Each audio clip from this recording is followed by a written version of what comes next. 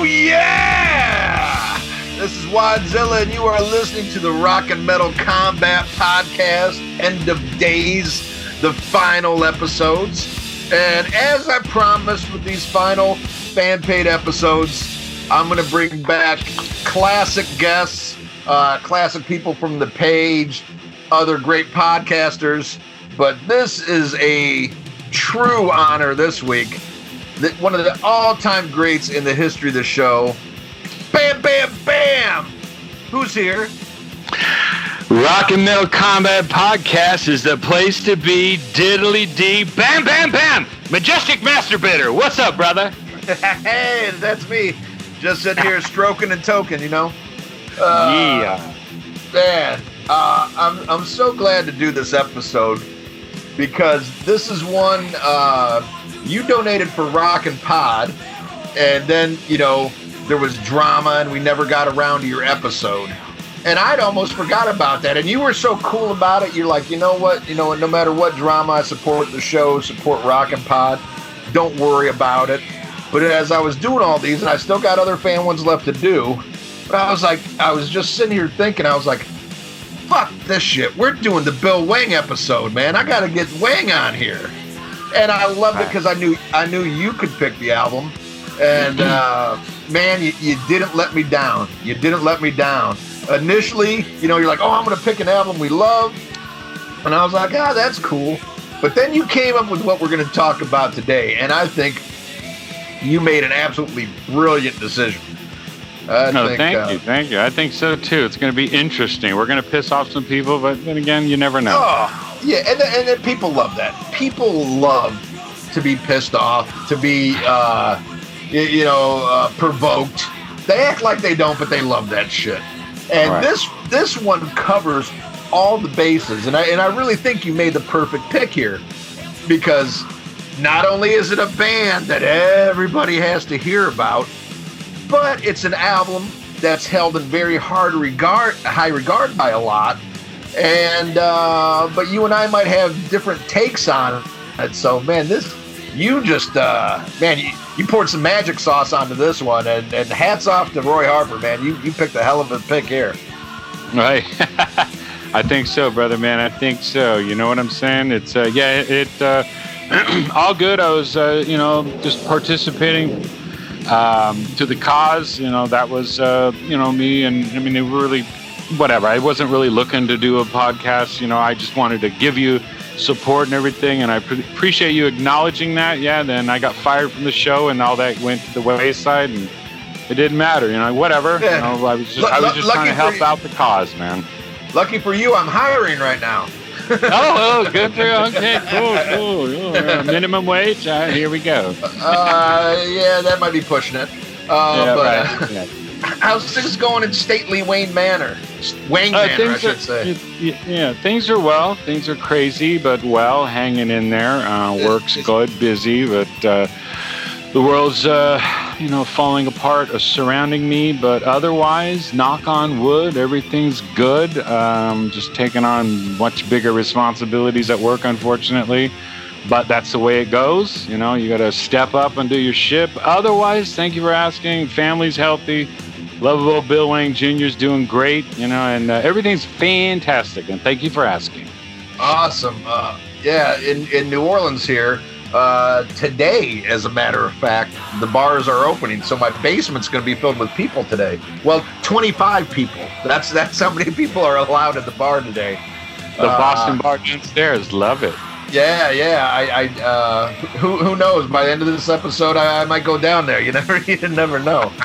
No, it's good to see the city starting to reopen, and how's San Francisco doing? You guys open up bars now yet, or what's going on no there? Bars. I believe bars open the 10th. No, 10th. You know what? I'm not sure the exact date, but the bars are not open yet. So we're very. San Francisco's a whole different country. You know what I'm saying? So politically, and I love it. And I'm Texas. We're not Florida. We're not North Carolina. We're not Georgia. It's a whole different ballgame, as you know. Right. And I can't wait. I'm so sad. My beloved Oakland Raiders are now the Las Vegas Raiders. It's even painful to say. It doesn't roll off the tongue very well. But I'm hoping, within the foreseeable future, next couple of years, I hope they play the 49ers in San Francisco, so I can come back and hang at Stately Wing Manor, and we can have another adventure again, because we had a hell of a time when I was down there before. Yeah, I owe you a visit, just like I was telling you the other day. It's my turn, and things are a little more brighter for me on the financial situation. So as soon as my company allows us to take vacations, I owe you a visit. I'm looking forward to New Orleans, and so fucking A. But I got to get back to San Francisco too, man, because how much I love that city. And, I know exactly how you love the city. It's great. I'm sure. I mean, how long has it been since my last visit?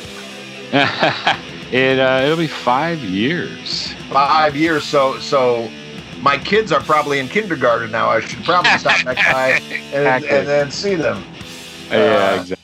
Because I'm pretty sure I knocked up the manager at that bar we were hanging out at. My little Asian sensation there. I think you did, actually. I think you did. My little Eskimo hoe. Yeah, exactly. We were supposed to hook up and get the three of us, you, me, Doc, at the Rockin' Pod Expo, and shit went down, and whatever shit happens, and we've had plans to hook up, but yeah, man, I'm gonna get out there soon, and you're gonna get your ass back to San Francisco, and we're gonna terrorize the fucking bars like we did. Hell yeah. Fucking A. All right, well, here's something that surprised me. Even though, for all intents and purposes, Rock and Metal Combat Podcast is pretty much defunct. I just, what I'm doing here, I'm honoring the fan-paid episodes, and then, I'm going to put this thing 6 foot in the ground. I'm still going to leave the episodes up so people can enjoy them. But I got a review, and this is from somebody, I don't think this guy realizes that the show's over, really. But he left a great review, so I'm going to read it here. This is from Jeff Wildman Beers. He left a 5-star review entitled, "It's Totally Radical." And he says, and I quote, "Dude, this podcast is totally rad. They talk about some rockin' stuff, and it's rad. Totally. My favorite podcast to crack open a 12-pack to or jam out to at work. This podcast is definitely a babe magnet podcast. Right on, dude." All right. Awesome. Well, Jeff Wildman Beers, hey, the show may be over, but you got a lot of catching up to do. So enjoy the close to, it'd probably be around 300, when I hold the funeral for it. But it's nice to know that people are still discovering the show. I'm very proud. What's his name? Jeff Wilder? Jeff Wildman Beers. Yeah, Jeff Wildman, class of 1983, radical dude. You rule, brother. That's so cool. And to piggyback on what you're saying about the end of you goddamn right, you're gonna fucking keep up the Rock and Metal Combat Podcast. You don't delete that shit because it's over. You keep it for eternity, brother, because it's fucking classic. And Jeff the Wildman, you're my boy, brother, my man. I'm keeping it going because right now it only costs me $10 a month. If the shit ever gets, it's cost you $10 a month since the inception in 2014. So hey, a couple less Rolling Rocks, Ranger. Come on. Yeah, but what I'm saying, if it ever got to a point, where it's like 20 or 30, because I'm grandfathered in at that price with Podbean. I believe if you join Podbean now, you pay more than that a month for hosting the show. So okay. $10, yeah, fuck $10. I do $10 a Coke while I'm waiting for the bus on the way to work, Bam, bam, bam! Bam, bam, bam! But, at some point you never know. And, but the great thing is, people can download all these episodes too. You can always download your favorite episode, or you could just listen to it over again and inflate the ratings and inflate my ego. Either one will work, But back in 2014, you'd have almost 300 episodes. That's pretty amazing, dude. big ups. You got to give props, and I certainly do. So fucking A, man. Yes, indeed. Yes, indeed. Very proud of it, and proud of the family that's been created through the show. And then you're part of that family. Oh, and it's great to have you on this. You are one of our most classic guests of all time. You've probably guessed on more episodes than anybody else. And when I put, well, I think you haven't calculated. You have the number. You remember what date it happened. But I think it's safe to say you've had the most guest appearances on the show. I put a little teaser on the Facebook page about you guesting, man, and people were so excited to have you back. That was very nice, brother, and I fucking just soaked it in on the very kind comments, and it's cool that people acknowledge the contribution of the podcast that you and Ralph created. I was just honored to be part of it, and yeah, I think this is 25, 30 episodes I've been on throughout the years. So yeah, man, it's honored, and I was very What's that? I said you tell me the number. I know you know. I'm all about numbers, but yeah, I saw that, and I was very, very humbled and grateful, and just right on, man. You do something years, and just to be part of the creation, I was honored. You know what I'm saying? Oh yeah. And there was the big outcry when everybody knew that rock and metal was over for me and Ralph as a team together. A lot of people were like, "Oh, Ian and Bill Wank. That's the obvious, that's the only place this could go." But the thing is, you and me are two wild guys, and we do what we do. Neither one of us is going to edit. And that's the reality of this shit, kids. You have to have somebody who edits. And, I'm lucky now. I have an amazing new partner in Joshua Toomey that he does an amazing job. And Ralph was incredible, legendary for his editing of the shows. Amazing. Amazing. What's so awesome is that these episodes are being edited by listeners, by fans of the show. And how awesome is that? I mean, I think I've had like 3 or 4 different listeners so far edit these fan-paid episodes, and just the dedication, because that's a lot of work. By the time you guys hear this, there's so much shit cut out, and improvements in sound and music added, and that's a lot of hard work. And I respect everybody who does that on their respective shows, and it just shows you what an incredible fan base that this show has, that we have people willing to do that, and so thank you to everybody who's edited and will continue to edit these final episodes. Yeah, I heard the awesome Jeff West episode, Jim West. Yes. And it was amazing. And I believe that was Anthony Bonex edited that one, I believe. I don't know that guy, but he did fantastic, and it's great. And yeah, the dedication, the fucking fan base is amazing, and epic. Oh, yeah. Holy. And as far as you and me doing the podcast, yeah, I heard that big time from everybody. And I think last night when our marathon phone conversation, you said a little bit more to the situation about me not being able to do it after 2 weeks. When you were acting like I was Andy Kaufman, you were imitating me. Halford. That was really viral last night. Oh, yeah. Well, definitely, the listeners might not know this, but you like to be part of big episodes. And, you've been part of a lot of the Kiss episodes, and those were always the biggest ones. Like, oh, God, don't get me started on that shit. We already got to talk about this fucking band. But, but yeah, no, it was funny. Here's a little behind the scenes that a lot of you listeners don't know. So we always picked them for big bands and big albums. And one time we got a hold of Wayne. We wanted to be, we knew what a huge Judas Priest fan you are. And we wanted you to be, we were going to review Rob Halford's solo album, Resurrection, which a lot of people considered a return to form. It was him doing metal again. and an album that Ralph and I both really love. And I'll never forget calling you. I was like, hey, man, you want to record with us this week? You're like, yeah, awesome. What album? I was like, Rob Halford, Resurrection. You're like, oh, okay. Yeah, I guess I'm not doing anything. Yeah, all right, I'll be there. Yeah, so I could see your interest wane depending on what we were doing, and and it doesn't matter because anytime you've been on the show, you've knocked it out of the ballpark. Well, I wouldn't say every time. There's one episode I passed out in the middle of an episode. I'm not exactly. I didn't knock it out. I got knocked out after. Oh, God! I wouldn't know anything about that. Yeah, right. Exactly. You wouldn't. Creatures. You're the paragon of virtue. Oh my God! I mean, who hasn't done that on this show? I mean, yeah, right. Ralph passed out and threw up. I blacked out and then woke up singing Boston. You passed out. It's a rite of passage.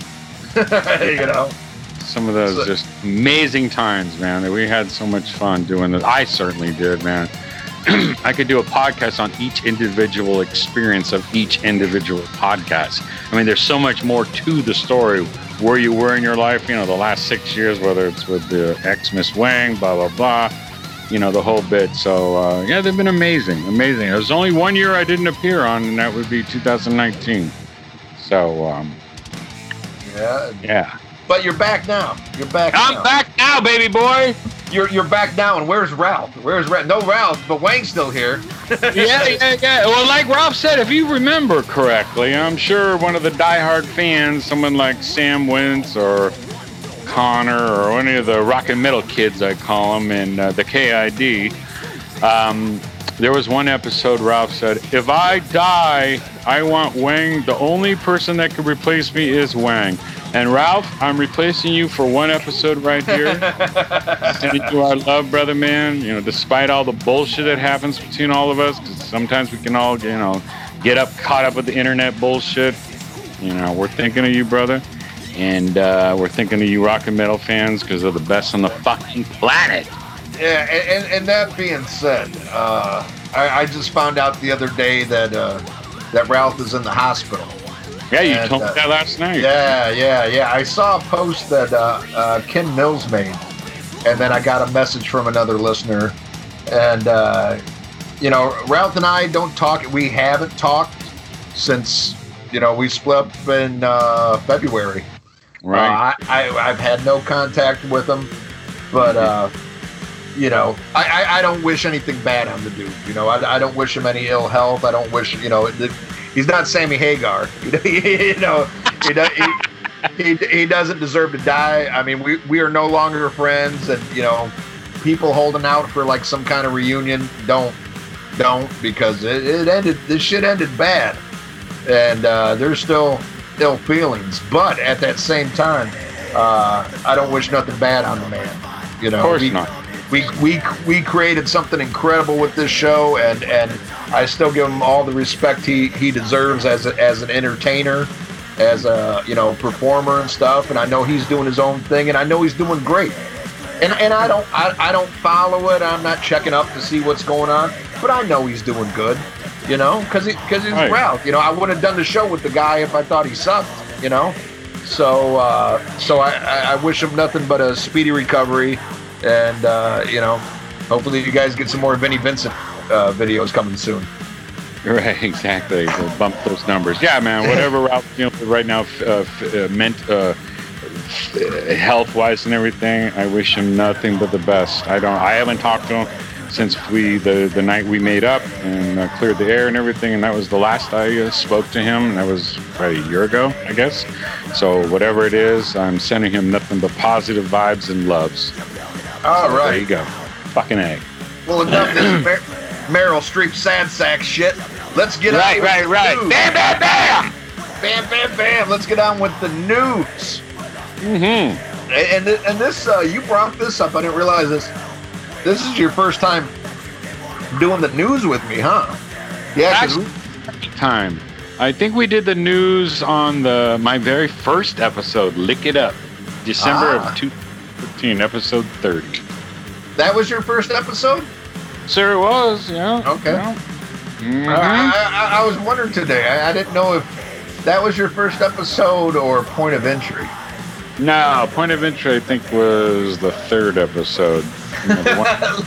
This guy, the third episode. Well, I've only been on like 25, 30 episodes. You've been on like 300, so of course I know each individual episode. Come on, man. All right. Well, this first story deals with somebody who was in the band we talked about on your third episode, and that's KK Downing, and he once again defends the Judas Priest album Nostradamus, said it was something original.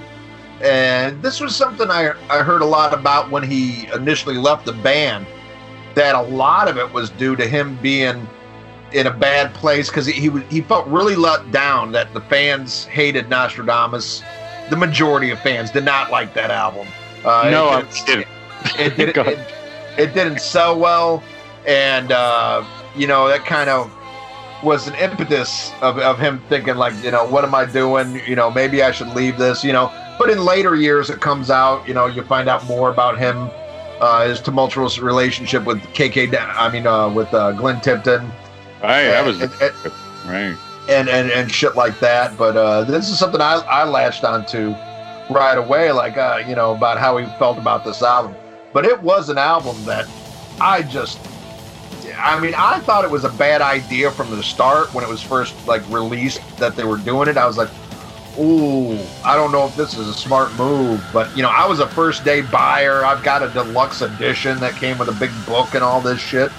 And but I listened to it, I was like, ugh. But it's a power metal album. I'm not a power metal guy. I like music you could get laid to, not like pussy repellent. And to me, like, power metal is like pussy repellent. Yeah. I even went back not too long ago. I was on a huge Judas Priest kick, and I put this album back on my phone, because I listen to so much music at work, on my way to work, blah, blah, blah. I was like, let me give it another chance, because sometimes your opinion changed. And still this day, when songs come on, I'm like, man, I just ain't feeling this. How did you feel about Nostradamus? Did you even buy it? No, I didn't buy it. I definitely listened to it, saw the tour, obviously, and it was just boring. It did nothing for me. And listened to it all, just because I didn't buy it doesn't mean I didn't listen to it. But yeah, it did nothing for me. And you're coming from somebody that saw Scream for Vengeance tour, Defenders of the Faith tour, Turbo tour, Ram It Down tour with Slayer, Painkiller tour with Megadeth and Testament, and all the other ones that followed. So they're my number 3 band, man. They're my number 3 band, and no, it was boring. I didn't like it at all. So yeah, I didn't like it, man. Yeah. You saw so many fucking. I mean, you and Ralph saw like so many classic tours. What's the last show you went to? You probably know this since we talked so much. Was it the Saxons? Did you go see Saxon? Yeah, maybe that was it. Saxon. I got pictures with them guys and everything. And yeah, I think maybe it was Machine Head, actually. I think it was Machine Head up the street at the. So it was a long time. I haven't been to a concert in a really long time. I'm lucky. I saw Overkill right before everything went to shit. Right, great interview, I might add. Very good interview. Oh yeah. Oh, it was good. So nice. So made nice. It on Blabbermouth. Yeah. My first and so far only appearance, but we've got some interviews coming up on my new show, Diablos and Podcastica. So nice. Got to hang out on the fucking tour bus, and it was cool because my co-host Josh Toomey interviewed Blitz again for the new project that he's got out, that BPMD or whatever it is. It's him, Mike Portnoy, Phil Demo, formerly of Machine Head, and Mike Mangini, and they did like a 70s cover album. So he interviewed him for that, and when he was talking to me, he goes, my co-host interviewed you for our new show right before, everything went to shit. And so he posted a clip of it when he was talking to him. He goes, oh, yeah. He goes, I remember that dude. He goes, That motherfucker was in the pit all night long. and he goes, we did the interview. He goes, then when the show starts, and it's funny, he said, yeah, that long orange, or he said that long blonde reddish hair of his, I saw bouncing around in the pit the whole night. I'm thinking, like, I'm not a fucking ginger, god damn it, I have a soul, you know. Oh yeah, that guy's so nice as fuck. I've been a big fan of the band, respect big time, but can't say I'm Mr. Expert. But that interview, he seems so down to earth and salt of the fucking earth, so nice. And I even told him, I told him when we talked, I was like, man, I used to be I couldn't stand you guys because of your fucking voice. I'm like, now I love you, you know. But I was being honest, and he was just so cool and down to earth, and very much looking forward to shows in general starting back up again, and hopefully the next time they come around, I go talk to them again because the whole band was fucking nice as shit. So cool, fucking cool. Alrighty, well here's a sad one. This guy's doing worse than Ralph. Frankie Banali. Oh, well, I hope he's doing worse than Ralph. I hope Ralph's isn't that serious. But the pancreatic cancer, I hope not. Man, Frankie Banali's in stage 4, which is very, very bad. And you know, there was an interview I saw a couple weeks ago where he's like, "I know I'm going to die from this. You know, it's a matter of time." But he's being strong, man. You know, and he's fighting it to the best of his ability. But man, it's just sad. You know. Such an incredible. Yeah, I heard him. He did a pretty extensive interview when you and me used to have our Sirius subscription. Right. He was on Eddie Trunk, and it was a very intense and I mean, he just spilled his beans, his guts, his heart, and it was just you just felt. But he just had this fucking uplifting attitude, like you know, most people when they come down with that, from what I've read. Fortunately, I don't know any family people that have gone through that or loved ones, but they're like doom and gloom. It's like the end of the world, and which it is, generally speaking. And he was just so upbeat, and it's like, fuck this. His attitude was like, he wasn't convincing himself he was going to live until he was 80, but he's all, I'm going to live all I can live while I'm alive. And it's like, what a fucking great attitude. You know, you go to work, bitching on your boss is fucking being a little bitch to you. Then there's Frankie Banali. You know what I'm saying? So yeah. Oh yeah. And he was so nice when I got to meet him. I met him when the classic lineup got back together in the late '90s, I think, early 2000s or whatever. I went and saw him and got to meet them all, and he was just so cool. But you know, it was weird. I saw this story and I'm doing some Googling and shit on Quiet Riot. It's like, I forget how old he is, but like Rudy Sarzo is turning 70 this year. Right. You know, it's like, holy shit. Banali's probably 5-ish, probably. I don't know. He might. Well, fuck. If you say so, I ain't gonna go against you because you know the facts.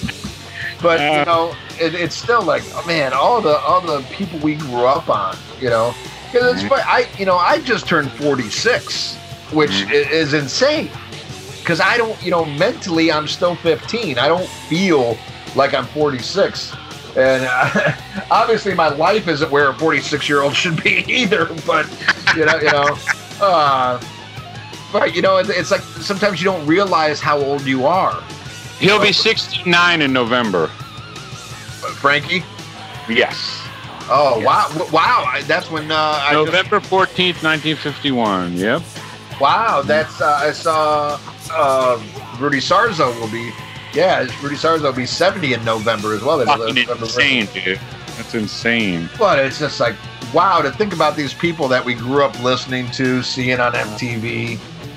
They're gonna start dropping. You don't even need like a coronavirus. These, just the laws of averages. These motherfuckers are gonna start dropping like flies. Yeah. And what sucks is with the way everything is now in the world, and there's no concerts and shit like that. There's probably a lot of people who could do an honest to goodness farewell tour that they're just not going to get to. You're just not going to see them anymore, Right. Because by the time shit gets back going, they're either going to be dead or, you know, they're going to be too old to do the shit, you know? Or too scared to do this shit. Some 70-year-old, a fucking little itty-bitty club, TikTok in on a Wednesday night with 400 people. Nah. Yeah. No thanks, you know? Exactly. Well, that's another thing you brought up because, you know, talking about like the fucking Wang Chung lung, you know, the disease from China. Right. You know, these people are more susceptible to it than anybody else, you know? Right. Just being at that age. So it's sad. But, man, I wish him nothing but the best. And he's a stand-up guy and a hell of a drummer. So. Fucking A. I hope he finds peace. Yeah, right. Exactly. All right. Holy shit. Somebody. Now, there's always those people like, you know, you wish the best and you hope they live nice and long, you know. And then the next story is about Tommy Lee. Holy mastacholi. Did you see those the two videos that Tommy Lee put out last week? Oh my goodness gracious, did I ever? And I was appalled, and my ears are suing me for fucking them up. It's like, what the fuck happened? Method the Mayhem Boy. You were part of fucking Shout at the Devil. Hello. What the fuck? So yeah, I heard him and I was just like, no, this is terrible. Oh, horrible. Oh, yeah. Embarrassing. So it was embarrassing. I mean, fucking embarrassing. Dude, really? I mean, where are we going here? Come on, guy. I mean, I couldn't believe it. Oh, my God. It's like, this is just terrible. Sure, he's fucking a hot-ass young little bitch, but, you know, without that money, homegirl will be all later, guy. You know, come on, let's be real here. You know? Right. Yeah, she might leave after she heard that song, you know? Yeah, I mean, no shit. But there's one thing that I will say. I honestly believe that he's into this kind of shit because he's been going that way for years now. I mean, here's another thing that ought to make you feel old. I mean, like Methods of Mayhem was like 20 fucking years ago. Yeah, 1990. I saw him at 99 Ozfest. Yes, yeah. I mean, isn't that insane? That it was that long ago. He was already going that direction. All right. But he just really seems to suffer from this, you know, Peter Pan disease. Like he tries so hard to remain relevant and current, you know. But who knows? You know, who am I to judge? Maybe he honestly really likes that shit. But just to me, it just seems like a sad grasp at you know, youth, you know.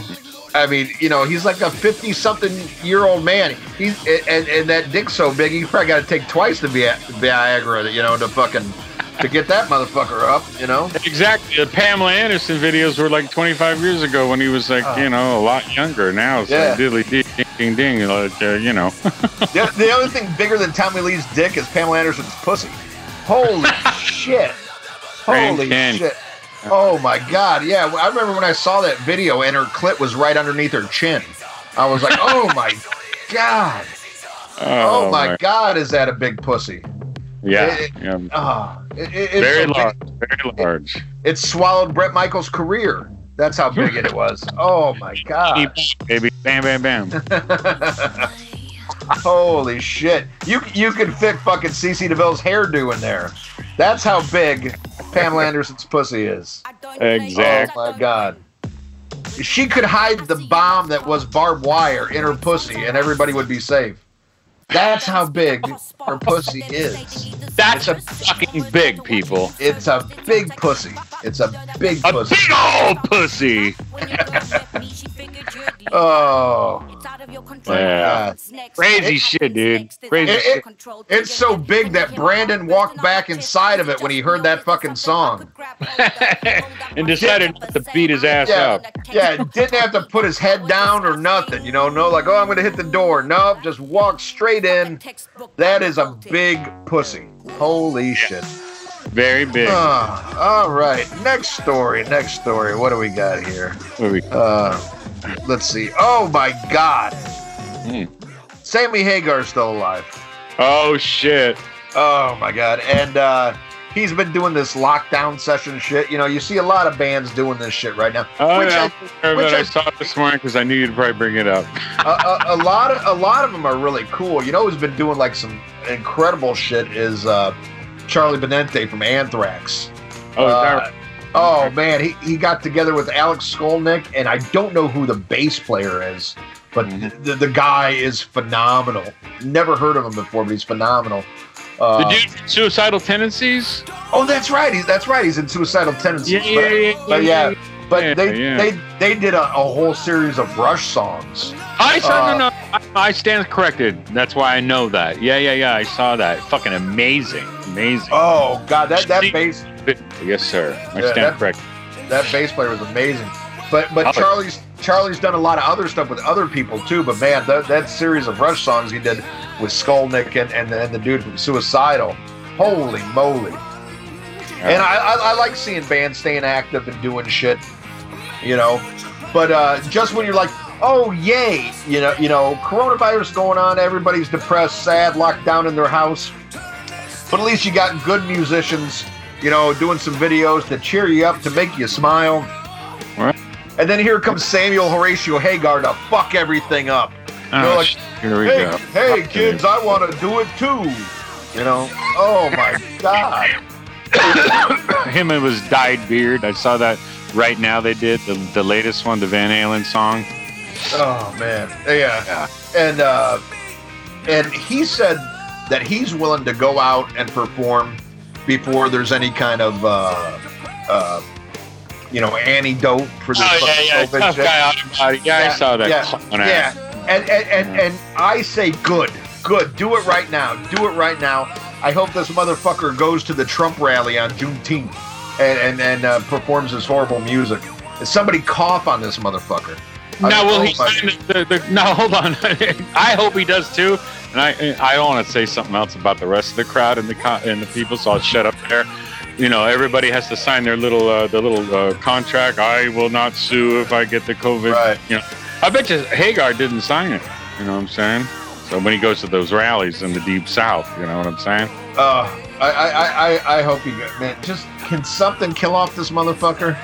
Now, will he outlive you? You are, let's see, about 20 years younger than Mr. Hagar.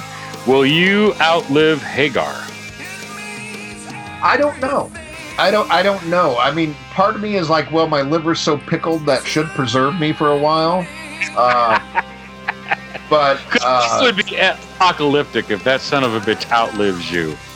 Yeah, that would be bad. But you know, if I ever, I mean, don't you gotta put the voodoo jinx on that bitch for years, you know? Yeah. Don't fool yourself. If I ever get like some Frankie Badali news, I'm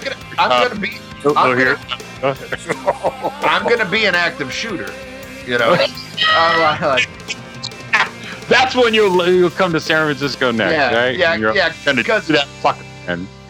because in good health, I'm too fucking cute to go to jail. But if I know my days are numbered anyway, you know, then I'm gonna be like, oh, let me get one of those guns you motherfuckers are so crazy about, and I will take this fucker. If you ever do time in jail talking about being too cute with that curly little blonde mop of yours, you know the nickname I give you, Lovable Love Boat, in prison, not gonna love that nickname. Oh no, dude, I believe it or not, hey, I did spend a night in jail. Surprise. And, oh my God, let's just say I slept on my fucking back. Yeah, I've been there too. Sucks. Oh man. I got in, I think I finally got, put in my cell about 5 in the morning. And there was overcrowding in the jail. So there's 2 people in the bunks, and they give me this fucking, this mat to lay on the floor. And I'm sitting there, I'm like, I just talked to the other 2 guys. I'm like, what are you in for? One guy's like, weed. I'm like, what are you in for? The other guy's like, robbery. And I was like, okay, at least nobody's like a molester or something. But I still slept on my fucking back, All right. Was this the Wet Reckless? Yeah. Yes, this was the Reckless. I was a victim of... That's a good story. Yeah. Fuck 9/11. And fuck 9/11. In 2012, I was a victim of 12/2. That was the Raiders losing to the fucking Arizona Cardinals in overtime, and I ended up in jail. Yeah, I know the story well. Yeah, you know, people don't even remember 9/11 anymore, but I remember 12/2. You know, maybe I'm back in the summer of 12/2. There's a reason he remembers it well. Yeah. Oh. Funny story. I love that story. Oh, yeah. My experience in jail was worse than that song. Yeah, I've done a few nights in jail myself, so I know how it is. But basically, the moral of the story is Sammy Hagar, people have enough shit to deal with besides you torturing them with your fucking scary talent. Just stay at home. Stay at home. Yeah, I saw those, and I knew you would hate them, and they were terrible. Oh, God. And here's another guy. Oh, my God. I can't believe this fucker's still alive. Fucking Ted Nugent said Donald Trump was sent here by God. Yeah, I saw that pathetic bull. What a clown piece of shit. And you know what? I think he's right. You know, because if you read the Old Testament, God sent a lot of plagues. You know, and right. His newest one is orange. Yeah. So, then there's that. Yeah, then there's that. Fucking Ted. Fucking Ted, man. So fucking stupid. But, you know, here's the thing. You know, everybody, it's no secret. Everybody knows my beliefs, you know, and where I stand, you know. Yeah, you're pretty overt and yeah. I don't give a fuck because I'm not worried about I'm not going to sell CDs because you know, I speak my mind. Fuck it. Right. I'd rather be you know, hated for what I am than loved for what I'm not, and I firmly believe that, you know. Mm-hmm. But it's so funny. As much as I can't stand Ted Nugent, I think he's a horrible human being. Mm-hmm. Horrible human being. I love his music. I love Ted Nugent records. Double Live Gold is one of the greatest live albums to ever been released. It's amazing, and I feel the same way. You know what I'm saying? And I will. You know, I've seen Ted live. He was amazing. Mm-hmm. I think he's a piece of shit. You know, but I'm gonna listen to him. You know, but you see so many people now on the right refusing to listen to anybody who says something against Trump. Mm-hmm. And I'm like, man, but yet people, you know, us liberals are considered snowflakes. But I saw people, I talked about it on my news show. I saw people going off the rails on Cheap Trick because Cheap Trick took part of last week's Blackout Tuesday. Where a lot of companies, bands, artists, and stuff, they just put an all-black logo on their social media pages. I mean, in the grand scheme of things, what does that change? It changes nothing. But it shows solidarity. It shows you believe in a cause. You believe in equal rights for everybody. And it doesn't harm anybody. It was for one day. But I saw so many people lose their mind on Cheap Trick's Facebook page. Like, I will never listen to Cheap Trick again. Wow. Like really, like what kind of fan are you that you would never listen to him again over this, but yet liberals are snowflakes. But if somebody makes fun, you know, of you know, it's like, God damn. And there's a streaming service that I use called Shudder.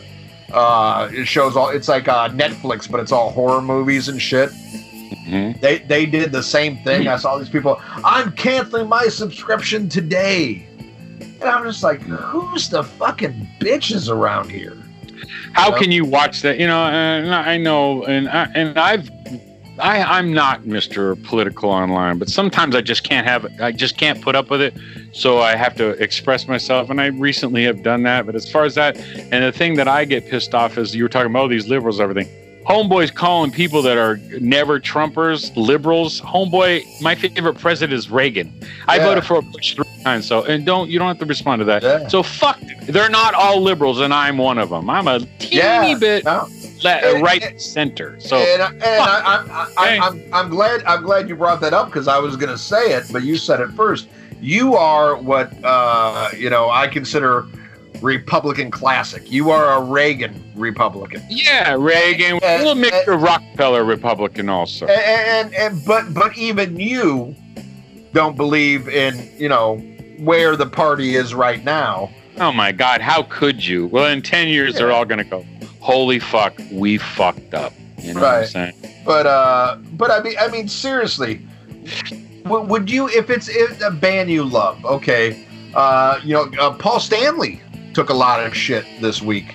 Yeah, because he came out denouncing Trump over, you know, the old man getting knocked down, the 75-year-old man who was protesting. Right, Buffalo. Mm-hmm. Yeah.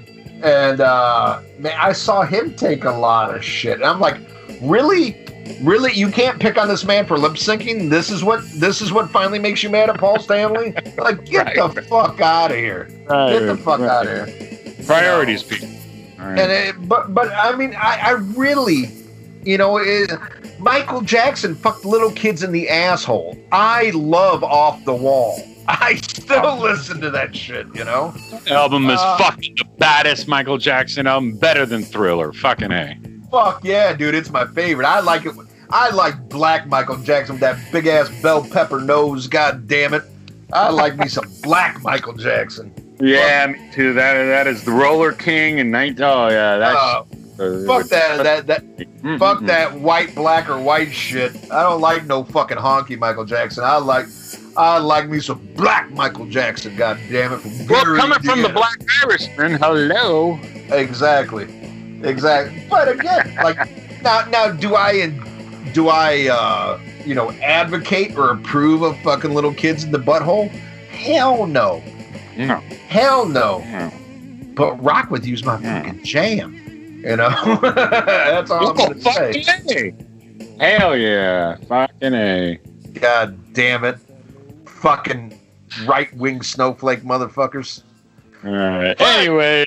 But don't feel bad. Don't feel bad. The world is going to right itself because on Friday, June 26th, Stryper is going to release a life-changing new single.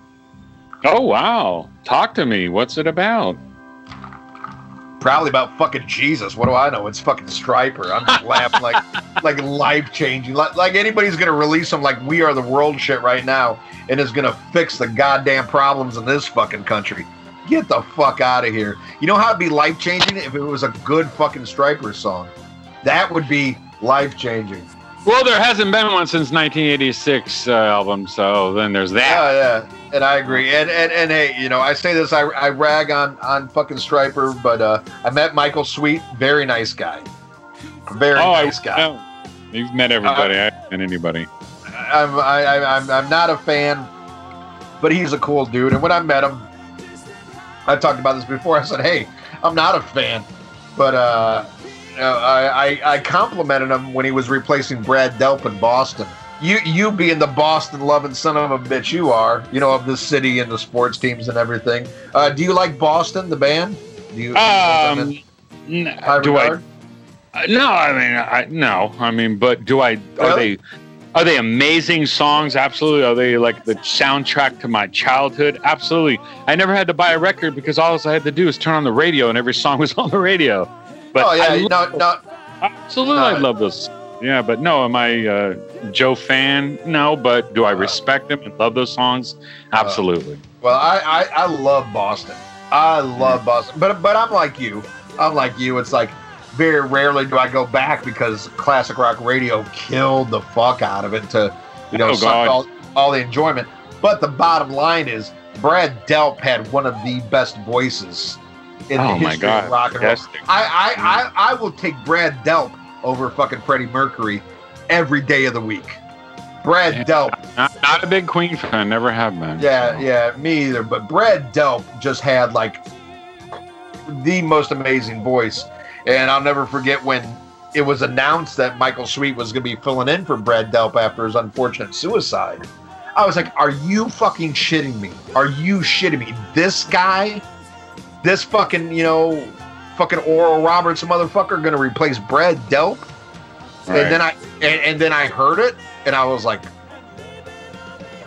okay, I was wrong. I need to hear that. I never heard that. Oh, no. You could go on YouTube. I mean, it's going to vary depending on the quality, of the source and stuff. Because I mean, he didn't record with them, but he performed with them live.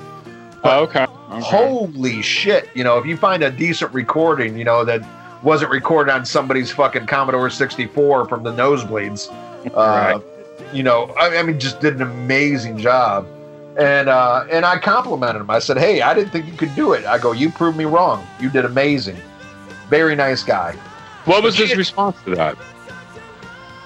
Very, very humble, very nice. I think he respected the honesty of The fact that you didn't stuck his dick and go, "You're the greatest thing since sliced bread." I told him, I go, "Hey, I thought there's no way you could do it." I go, "And you did it."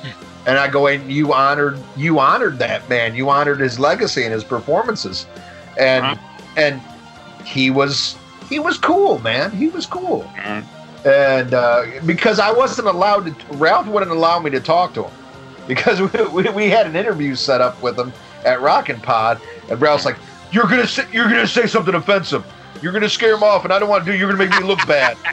And Ralph he's like, loves Stryper, as I do. Oh, I mean, he honestly did love the band, so I mean, I get that, but it's like, I'm like, give me a little bit of fucking credit, it's like I do know how to, I push boundaries, but I know how to be respectful too. I'm not gonna be a total fucking jackass.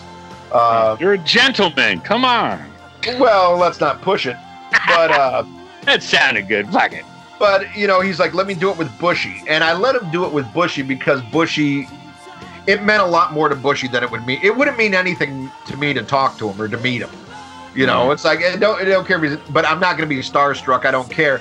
And I know it would mean more to Bushy. So I'm like, you know what? Go ahead and do it. Because actually, I think we were booked at the same time. Like I ended up talking to Eerie Vaughn from Danzig and Sam Hain at the same time. And I'd much rather talk to Eerie Vaughn than fucking Michael Sweet, But I remember the look of fear in Ralph's eyes when I even walked up to him because I did it right before they were supposed to do their interview, and he was fine. And I took a piss next to him in the fucking bathroom, and I guess God likes me more. That's all I'm gonna say.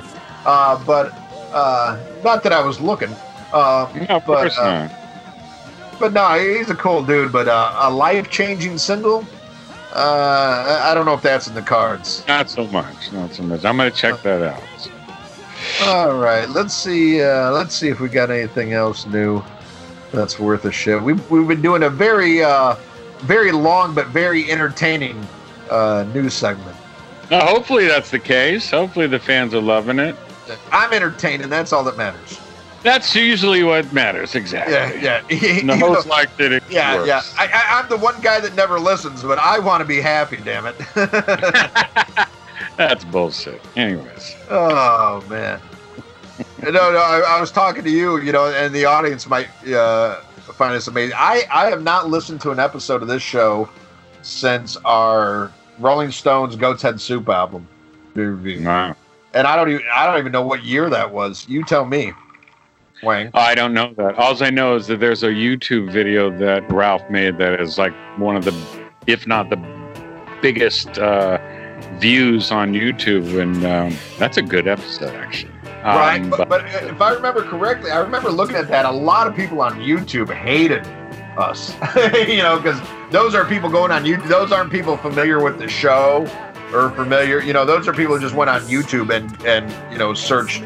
Well, like I told you about that episode last night, it's when some videos get linked to and they become viral, like a fan page or whatever. And I mean, it's an anomaly. You got a lot of those episodes that's done really well, but then that stands out crazy, like fucking. Yeah. I don't even know. Like I was telling you last night, 30, 40, 50,000 views or whatever, but it's like way up, man. But that's I haven't looked at our YouTube stuff in a long time.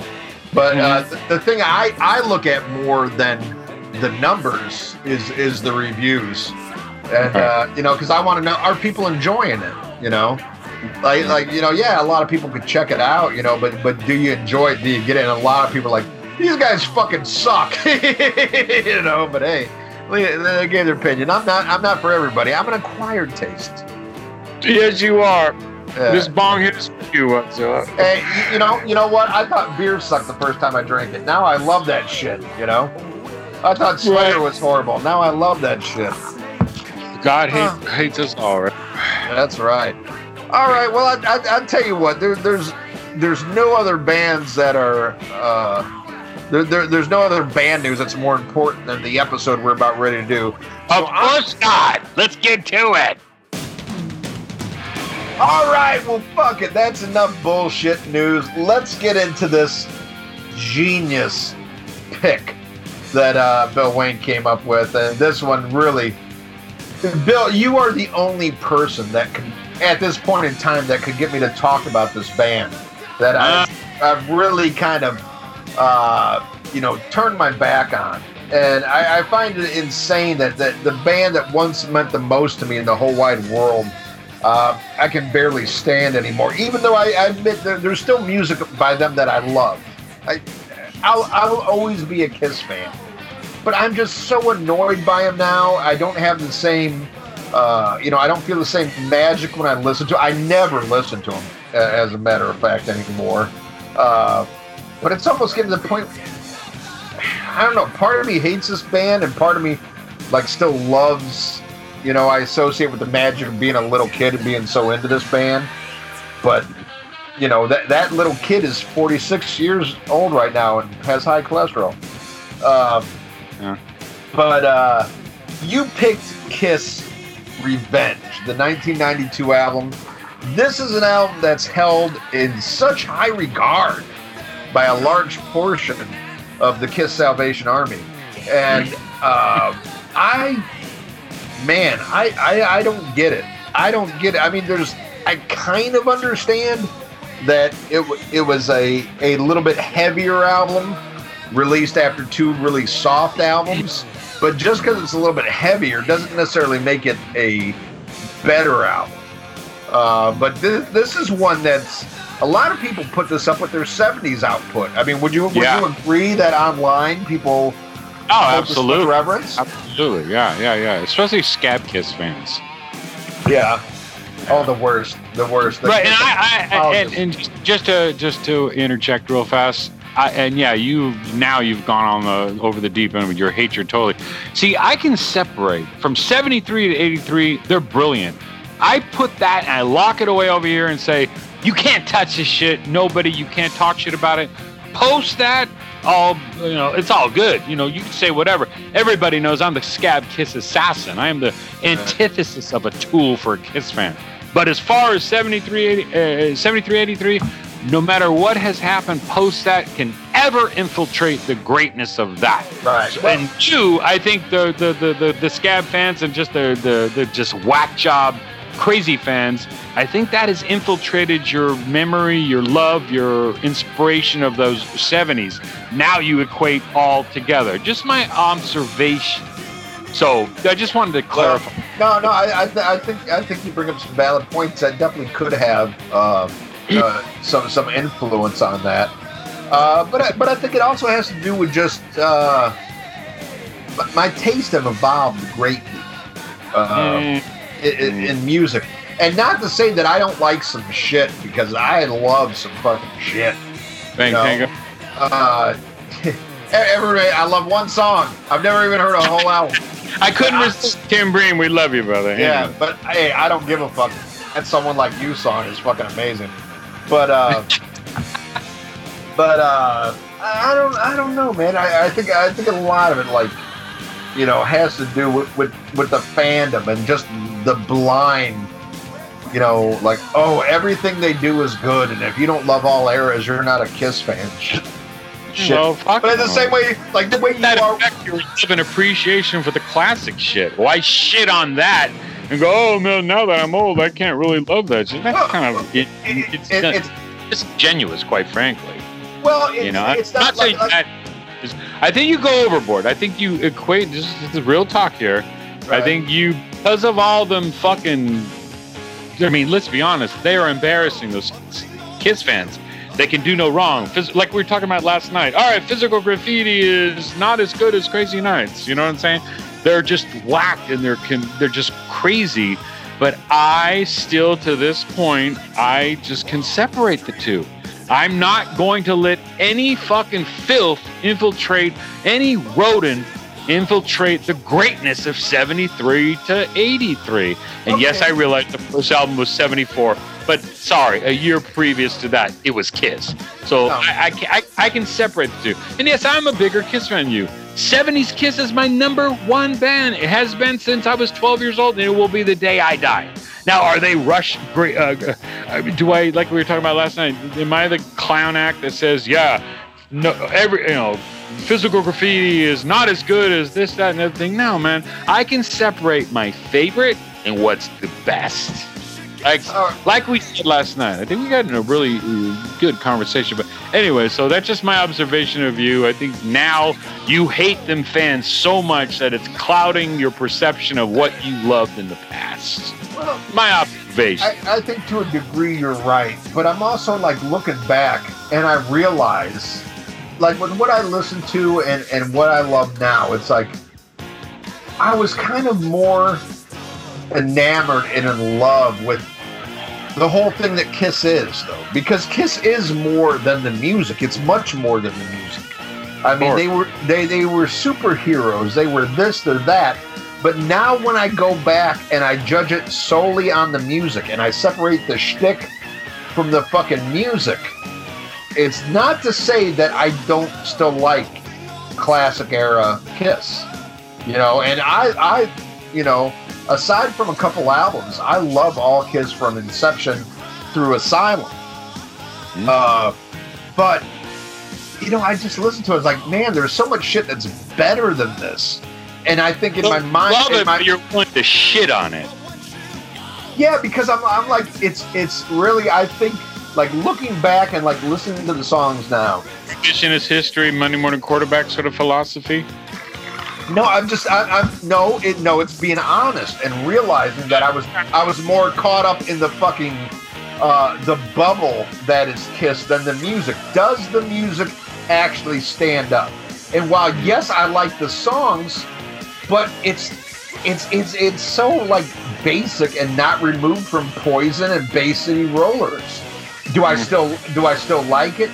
Yes, but like you're willing to equate it to that garbage. That there's a little bit more going on there, and I can't define it, but there's something that's inside you. Well, I'm saying it's a little backhanded compliment. Shut the fuck up and let me talk. Okay, go. Ralph. Okay, bye. What I'm getting at though, I still like these songs, but it's like it's really kind of like kiddie rock to me. And I can't sit here and say I don't like it, but there is so much shit that's better than it. And I really think to myself, if there wasn't this Kiss cloud around it, if there wasn't the makeup and the bombastic show and Kiss Meets the Phantom of the Park and all these costumes, would this music still mean as much to me? Does it hold up over the years? And my best friend growing up, I just went home to see my mother last year, and then my best friend from high school, that's the guy, every time I go home, I stay with him. He's the guy that always picks me up from the airport. And we were Kiss. Kiss was everything to us. And we had a discussion, and it came naturally. I didn't even instigate it, He just looked at me, goes, I never listen to Kiss anymore. And I was like, me either. He goes, but fucking Motorhead, I listen to all the time, all these other bands and stuff. That stuff still stands up and I don't get sick of it. But Kiss, I just don't feel the same fucking magic that I used to. And Kiss was everything. Kiss was everything from 1985, late 85, early 86, till that Psycho Circus bullshit. Kiss was everything to me. And then I had an epiphany today. Oh, the infamous epiphany. I had an epiphany today, and I realized, like, when I first became a fan was after Asylum came out. Tears Are Falling. That is the song, and one of my favorite songs of all time. Oh, I love it. All time. Yeah. But I came in after Asylum. All right. Everything that Kiss has released after Asylum has sucked. So, like, the whole time I've been an actual Kiss fan, they've never put out a good album. It's just been shit after shit. On a whole, you're fucking spot on. But as our review coming up shows, each album did have some good songs. As a whole album, top to bottom, there's no Dress to Kill, there's no Hotter Than Hell, there's no Love Gun, there's no Rock and Roll Over. Agree fully. And I don't even agree with your love of Asylum. I like it, but I think you know. But anyways, I digress. But you know, and that's the thing. And I still love Asylum. Like Yeah, there's nothing wrong. Asylum is better than I thought it used to be. Yeah, at least it's fucking hard rock Kiss. Right. And it's funny. Like every new release was a letdown to me. After even though you loved all of them, you're the biggest Crazy Night fan since Chris Sinzak. Yeah, but I like a couple songs, but it's still a horrible album. It's a bad. I remember the disappointment when I first got it. I was like, this isn't as good as Asylum. And when I got Asylum, and then went backwards and discovered all this music I loved. And then Hot in the Shade comes out. I'm like, huh? Yeah, right. Revenge comes out. I'm like, Then Psycho Circus comes out. No, don't give him any tips. We don't want to, you may love it. No. Psycho Circus comes out. Like, everybody knows. Come on. Anybody? All right. I'm just playing along. I like songs off Psycho Circus. Great tour. I saw the first tour date at Dodger Stadium, Halloween night, 1998. Me and my old man and my ex. Anyways, we drove down. It was amazing. I was doing blow when my dad was. I felt embarrassed doing blow in the fucking car with my. Anyways, I digress. Cut that out. Just kidding. Anyways, yeah, Psycho Circus. I know you hated it. You don't like any song off it? The only song I like is Into the Void, and even that's half-assed. I don't like that song. You don't like really the Ace Nutswinger you are, and you don't like Into the Void? I don't like that song, man. It's too pedestrian, too predictable, too easy, too lyrically. To me, that's the only song on the album that sounds like Kiss. Psycho Circus, good song. I like the one that sounds like Beatles. I like Within. I really like Within. That's a badass song. But anyway, I digress, as you were saying. But we get to this, and it's like I said, I still like Kiss, but you got to remember, like in '86, I liked Slippery When Wet too. Never liked. It's just like, I don't know. To me, it's just there's so much shit that's better. But I do understand how you separate shit, because I'm like that with Van Halen. My favorite. Acknowledgement. I love it. Go. Yeah, my favorite band of all time is Van Halen. But to me, there's David Lee Roth, and then there's nothing else. And it's completely. And every record says Van Halen, the glorious 5150. OU18. Whoa! Did you just say the glorious 5150? What? I forgot you like that shit. I'm playing on words, homeboy. I'm glorious. In other words, I'm playing off what you think. I know you despise it. Of course I hate it. Come on. No, you like that shit. You like. No, I don't. Oh, there you go again. No, I don't. So, okay. Anyways, no, anyways. How many times have you seen Sammy Hagar? What's that? How many times have you seen Sammy Hagar? We're gonna. How many times did I see Sammy Hagar? Okay, let me be honest here. I saw 5150 tour, Halloween night, 96, Cow Palace. I saw a Monsters of Rock tour, July 28th, 1988, when Metallica basically crushed every band. I saw,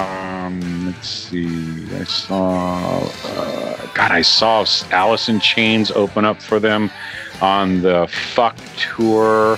And then I saw 2 solo Sammy shows for free in the later years. So 5 times. I know. I'm the devil, huh? Is that Tommy in the background? Oh my God. So, right. but I understand how you can separate shit. That's all I'm saying, because there's a band that was the greatest of all time, and then there's like really pale imitations. And I mean that's what Kiss is now. Kiss is so far removed from what it was. But then another thing, like you find out, you know, like you stick around, you find out more about Kiss. Like even half the shit, you know, find out, you know, one of my favorite Ace Frehley guitar solos, I find out isn't even fucking Ace Frehley. Like everything about this band is a fucking lie, you know? You're talking about one fucking song with Dick Wagner on Destroyer. No. Fuck Destroyer. Why? That's like one of my least favorite ones. No, well, what are you referring to? Bob Kulick, Larger Than Life. Oh, okay, you got me there, right. That oh my God, that was like, you know, that and Strange Ways were my favorite Ace Frehley songs, and then I found out, well, at least Strange Ways is Ace Frehley. And I feel bad for Ace because, you know, who's going to play for him now that Bob Kulick's dead, you know? Bob Kulick. Hey, man, if you're listening to this podcast, much respect, brother, man. You know, so, yeah, Larger Than Life. Oh, they get this podcast in hell? Oh, I didn't know that. I think so. I think it's a platform. I think it's on Spotify. Okay, and I don't know for a fact that Bob Kulick is in hell. But Terrence Reardon said that all Jews go to hell, so I'm just going by what I heard. Oh my goodness gracious! That being said, I want everyone to donate to All Autism. It's the thing to do, diddly dee, and it's a very serious situation. We got none but love for all those kind of people. But go ahead. Yeah. Hopefully, all the money comes to me. I'll distribute it. You know, I promise. Where were you when this album came out? Where were you in your Kiss fandom? Okay, good question. It triggered it. Okay. By the time Revenge dropped, it had been almost a decade since last I purchased a brand new Kiss album. Really? That was yes, sir. That was 1984's Animalized. That was the last Kiss album? Wow. That was the last, yeah, on the real. You know, and I say in my little situation here, that was the last time I bought a Kiss album was Animalized. And now, let me ask you this. Not to cut you off, but I'm gonna. During this time that you're not buying current Kiss albums, are they still your favorite band, or at this time is Judas Priest, Rush, and Metallica more your favorite band? That's a great question, and no, they were not my great. There was, and there's only one person that would know all this shit online that we know. It'd be Chubby. Chubby, yeah. My man Chubby. Chubby. No, when Rush was my number. Rush superseded Kiss as my number one band. I would say in 1980. Interesting. So when Permanent Waves came up, they were my favorite band. I went from Kiss. Kiss was still number 2 or 3 maybe. But at this juncture, yeah, so Rush was my favorite up until the reunion tour. There was just something about that just rekindled the inner child in me or whatever. And then I went... Interesting that you say the inner child. Interesting. I knew you were going to say that. But anyways, so you asked the question. Let's not get all, nitpicking my answer. But yeah, no, Rush was my favorite band. And, musically, if I was on a desert island, I mean, as I've said many, many times, the two bands I would, if I was the last motherfucker on this island and music was going to get me through to the next day, it would be, two bands would be Rush and The Cure. Now, if I was living high on the hog, making money day to day, just taking advantage of the easy life, yeah, Kiss, of course, Alive 2 and Alive, big time. But if shit that matters, where I'm going to be introspective and just fucking these amazing songs and whatnot, Rush and The Cure do more to my heart and my brain than any Kiss. But Kiss is my favorite band. So if people can't accept that, fuck them. Interesting. That's a very interesting dichotomy right there. What you just said. Yeah, dichotomy. Yeah, it is. But it is. I'm not predictable, and I'm not one of the people that you hate so much that has clouded your Kiss fucking love. You know what I'm saying? I can separate it. I think, whatever, man. I'm not going to fucking go, all right, Scab Kiss is now going to make me hate Alive too. No, I get that. But I just put in my notes though that you like Rush and The Cure better. So. Oh my God, Kiss! Anyways, delete. I think you should change the name of your Facebook page to Cure Hard Rock Heavy Metal. At least I'll still be there. Whenever I post, when I get all lit up like a Christmas tree and do The Cure, I know it's not going to do good, but I don't give a fuck. You know, people that are smart love The Cure. People that are stupid, The Cure. You know, insecure, closet gay people. Anyway, hey, take a guess what album I listened to after we got off the phone last night. Oh, I know exactly. Disintegration. Fucking ain't right. I saw the tour, dude. It was, oh my God, magical with my beautiful, rest her soul, Lori Sue, who I talk about later in the episode. But yeah, man, that album, oh my God, yeah. Okay, oh my God, Kiss or Disintegration. Oh, come on. You know, like I said, when things aren't so great and you're not living high on the hog, there's certain things that you could just, you just can't take for granted. There's stuff like the Kiss stuff just makes me feel great and fun and whatever. You know, like I said, I separate. I'm not going to let anything negative infiltrate the golden years, 73, 83. You know, and if you do, that's great. We're all Americans. We have a right to fucking our opinion or whatever. But I'm not going to go down that route. You know what I'm saying? And that's cool if you do, whatever. But anyways. All right. So that was 1984's Animalize album. I continued to support them every tour, every fucking tour onward, from the Creatures tour on, saw every fucking tour.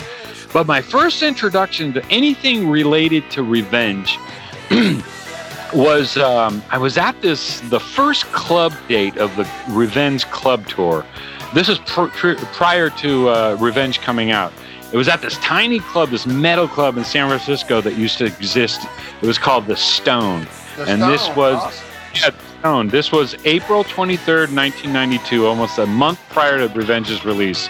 That's when I heard Unholy live and was blown away, and how heavy it was. Because of that experience, I was all in on the Revenge release. So I said to myself, all right, you know what I'm saying? Maybe I will go into this and try to figure this out and give it my time and money to check it out. So I purchased Revenge and I bought it, and we will find out what I think of the album coming up. So there you go, Love Boat. That's my introduction of the specific era and time of Revenge. What's yours? Toot toot. Come on, Rolling Rock Ranger, talk to me, baby boy. This is Vodka Boy right now. But talk to me, Viking. Yeah. My fucking Revenge. Kiss was everything to me at this time. Kiss was absolutely everything. But I had the luxury of like going back, from Asylum back and finding all this awesome stuff. And some not so awesome stuff, but I was so excited, man. And then when they released the fucking song from Bill and Ted's A Bogus Journey, this horrible God gave rock and roll to you. Oh my God! And yep. What I know you could probably attest to is around this time, it wasn't really hip to be a Kiss fan. Like if Kiss is your favorite band, like people are like, what's your favorite band? And you're like Kiss. They're like, oh, I bet your father cries at night. Doing the ass. It wasn't this like, you and me can both agree, like after the post reunion, there was this resurgence of, okay, now all of a sudden it's cool to be a Kiss fan. There was a time it wasn't. Absolutely. It wasn't cool to say Kiss is your favorite band. But they were my favorite band. And I heard this horrible God gave rock and roll to you bullshit. So spoiler alert. And I was like, But I'll never forget the world premiere of Unholy was prom night my senior year. And I was with my now ex-wife at the time. She was very, very pregnant with my son, Tyler.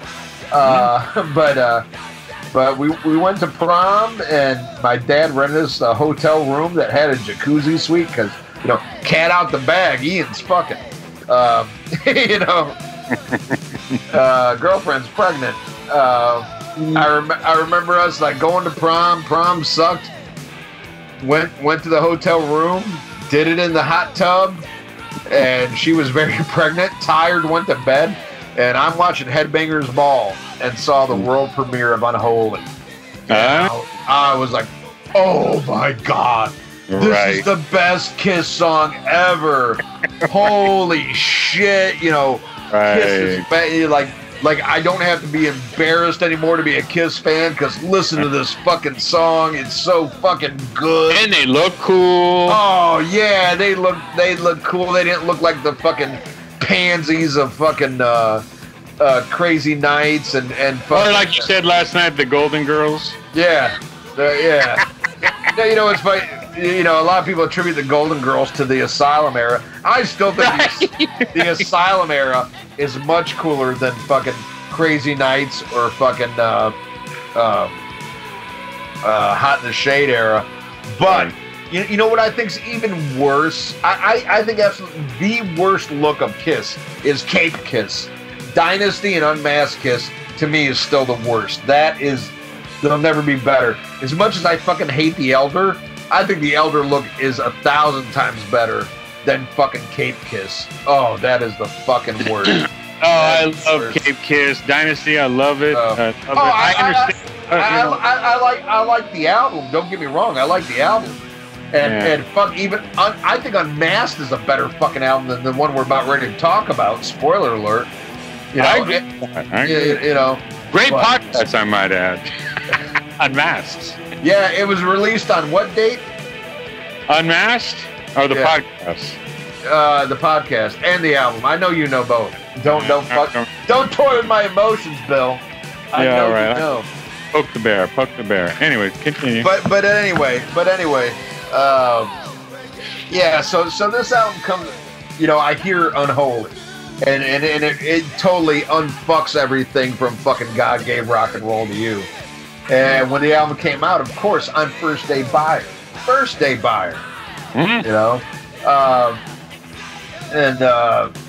Was your dad still ripping you for loving Kiss at the time? Oh yeah, my dad. Because that's a fascinating story. Yeah. My dad hated. My dad bought the first Kiss album when it came out because he remembered seeing him on the Mike Douglas show, and he's like, I'll check it out. And my dad was always like, they're like a fifth-rate fucking New York Dolls. He goes, oh, they fucking suck, and he would make fun of me, And it's funny because so many people have like the other opinion about the New York Dolls, but he loved them but hated fucking Kiss. I bought it right away, and I kind of equate it to how I felt about Metallica's Black Album. I was just so excited there was a new album out by the band that I love that I played it nonstop for like 2 months. But then like very quickly it's like, the new sheen wears off, that new car smell, turns into a big fart. And I never forget, I was known. Everybody who knew me knew Kiss was my favorite band.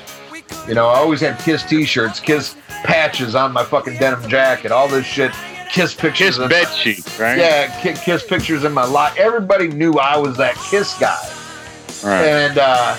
And I'll never forget going around and we were picking up some chicks, and they got in my car, and I'm listening to fucking Revenge.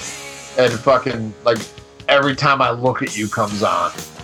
And they're just looking at me like, what the fuck is this motherfucker listening to? And I was actually embarrassed because I knew it was a horrible song. But I was just so all about Kiss. I was one of those guys back then. Like, I refused to admit that they did anything wrong. Anything that Kiss did was perfect. I couldn't. You were the people that you hate now. Yes. Oh, I was that person. I was that person from the minute I heard fucking Tears Are Falling till the minute I took off work and waited outside of Best Buy to open to buy Psycho Circus. Wow. That's really when the wheels fell off. When I fucking... The 13-year span right there, 85 to 98. When I fucking... You with the math. I do numbers all day. Yeah, you are good. You are good. But oh man, I'll never forget. Like I remember when I was going with my best friend and these two chicks. We were going to party in Orlando, and they did the world premiere of Psycho Circus. You know, they played it on the radio, and they announced on the radio it was going to be played. So I'm like, yeah, you know, make sure we're on this station because we got to hear this. And I just remember the embarrassment, you know, because still I'm like all about fucking Kiss. Did you get laid that night at least? Yeah, I did, but only because I gave her Bill Cosby sauce and the bitch passed out. You know? But, so you were not the majestic masturbator that night? Oh no, I got laid. I got laid, relayed, and parlayed. Oh, man, yeah. But I remember the embarrassment of, like, you know, preaching. Shame. Yeah, yeah. You know, I'm preaching the gospel of Kiss and trying to tell these people, oh, Kiss. You were ready for your girlfriend to say, you're gay. I don't love you anymore. Yeah. No, seriously, dude.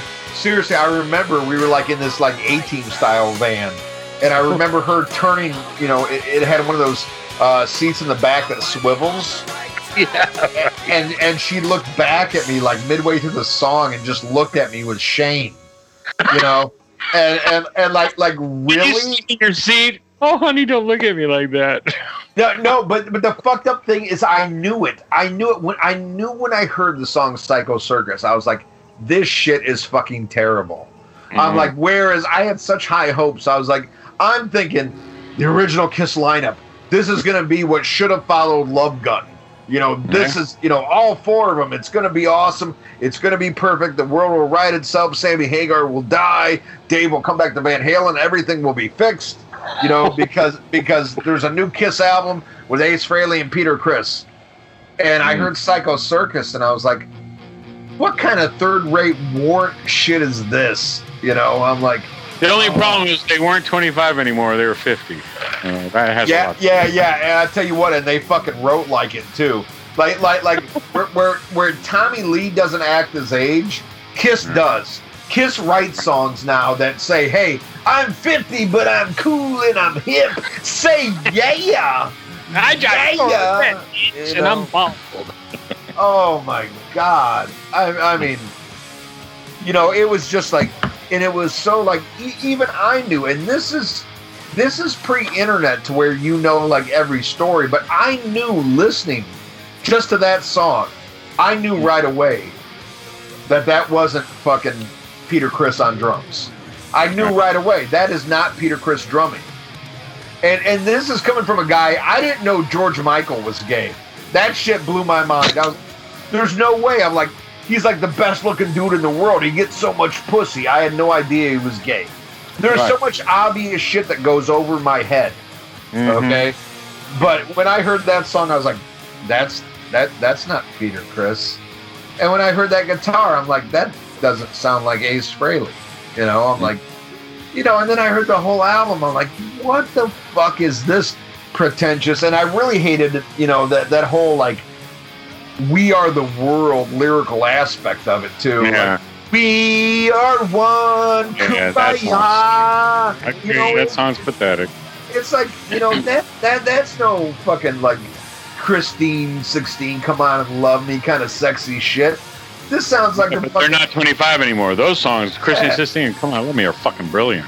For guys in their 20s, not 50s. But you know what? You know, now all Kiss songs sound like Hands Across America. You know, like we're all buddies, you know. Hold hands, let's all be joined together. Yeah, everything's grab great. The family, the circuit. You know. But again, I'm jumping ahead here. I mean, fuck. Here we are 5 hours later, we haven't even gotten to the album. I know. I don't know how this is going to be. Tell the guy, make it long. It doesn't have to be 2 hours. Yeah. Oh, yeah, I don't give a fuck. I feel sorry for the guy heading it, but that's his problem. Hey, show me you love me. Show me you're a true fan. Edit this episode. Prove it. Right. Get a Godzilla tattoo on your butt. Yeah. No, I mean, Revenge, when I first got it, it was one of those so excited for new Kiss, and I put all my eggs in the basket that was Unholy, and I was let down, you know? Yeah. And they just keep letting me down. I mean, I was a first day buyer on Sonic Boom. Yeah.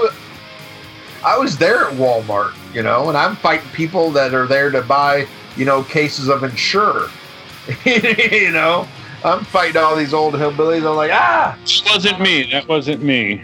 Oh, no, I was there because I was hoping. I was like, oh, God. And remember, I remember vividly when I saw the cover for Sonic Boom.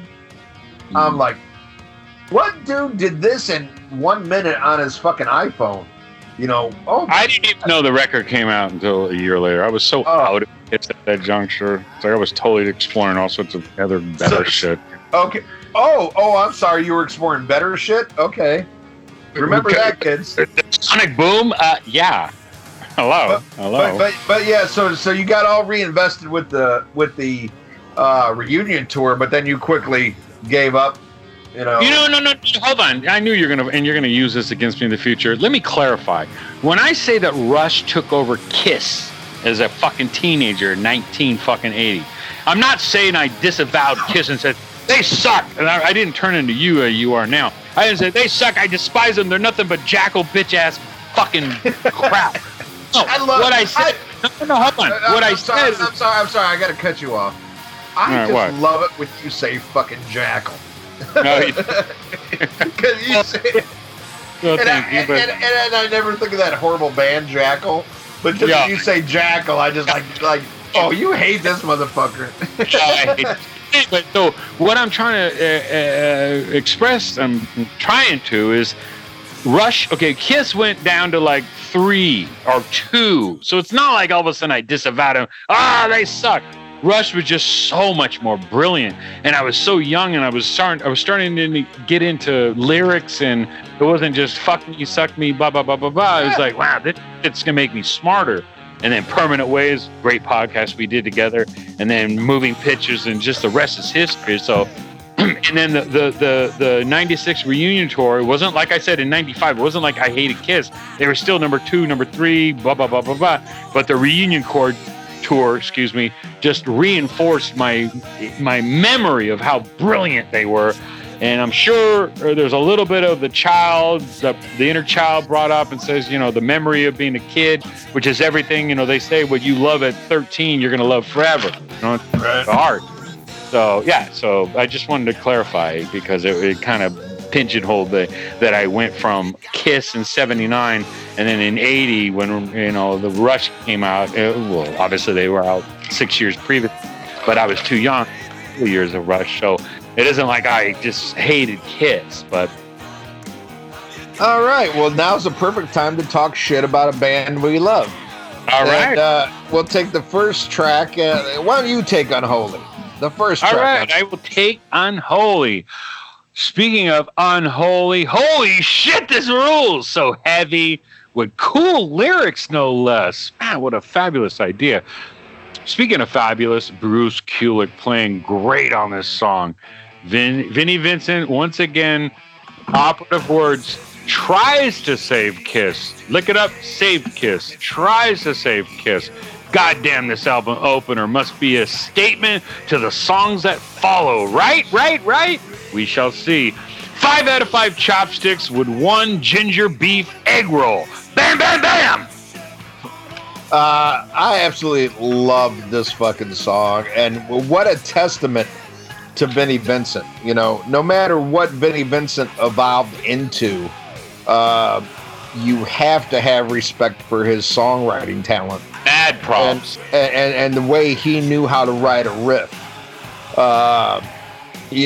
This is like, wow, here's Evil Gene again. After years of Gene mailing shit in, and you can tell, he's writing this shit on a cab ride to somewhere else, and, and a lot of those 80s Kiss songs you would see with, co-writers, where it's probably they wrote the whole song, he wrote one lyric just to get co-writing credit, and released it.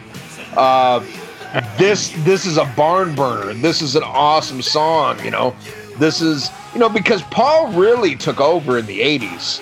It really became the Paul show. You know, Gene just didn't give a fuck. Gene knew it was a sinking ship, and he's like, oh, I'm going to be an actor. I'm going to be this, but I'm going to do Kiss in the meantime to keep the lights on. You know, where you got to give Paul credit for keeping the ship going. But now here's Gene showing up. And the single, I mean, really, what was the last single that had a Gene vocal, you know? Lie, Love It Loud. Yeah. And like 5 people heard that when it came out, you know? Yeah, right. You know, so, but it's an amazing song, and that video was so cool and dark and heavy. And you know, I'll never forget that, you know, my ex-wife lying there asleep, and I'm sitting on the edge of the bed like a little kid, but I was 18, you know, right. Watching in this hotel room, watching the world premiere of this song. And I was like, oh my God, like, yes, I'm right. Kiss is the best band. Rush could never write anything like Unholy. Oh my goodness gracious. You know, it was like, oh my God, it was so good.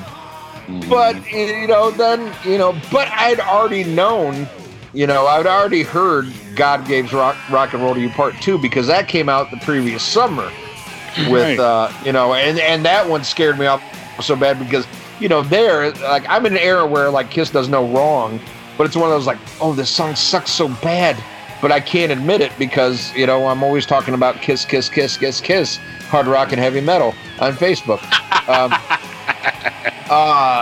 You know, but, you know, I bought the album. I was so excited. So I get it. You know, you hear Unholy. I'm like, oh, yeah. All right. Yeah. Then the next song. All right. The next song comes on. Take It Off. Holy shit. The only thing worse than the music is the lyrics. This is pure poison bullshit. And then you get to the middle of the song. This doesn't have a breakdown. It has a falls apart. Holy shit! Is this a bad song? And they played this live on this tour. I saw them, and it was crazy because what a step down it was. Because I saw them on the Hot in the Shade tour twice, right. and I still say, if I'm being honest, I don't know what was better, the Hot in the Shade tour or the Reunion tour, because they were that like neck and neck for being amazing. Of course, with the Reunion tour, you got Ace, you got Peter playing robotic drums, but that Hot in the Shade tour was phenomenal. But the Revenge tour, I saw them. They were in a much smaller venue. And oh my God, it was Trickster and Great White were opening up. Trickster was fucking horrible. Yeah, I know same here. Yeah, I know a lot of people joke on Great White. I love Great White. To me, they're just good bluesy rock and roll. I thought they were good. But Kiss came out, and it was just it was a major letdown from the Hot in the Shade tour. Yeah, major letdown. And they played this song, and like strippers came out on stage, and that was nice. It kind of helped save this horrible song. Oh my God! I mean, this is really this is some Poison shit. It's terrible, and a co-writing credit by Bob Ezrin and Kane Roberts. Kane Roberts was the muscle-bound guitar. Cooper. Yeah, he played with Alice Cooper during his cock rock period. The worst guitar player that Alice Cooper ever had.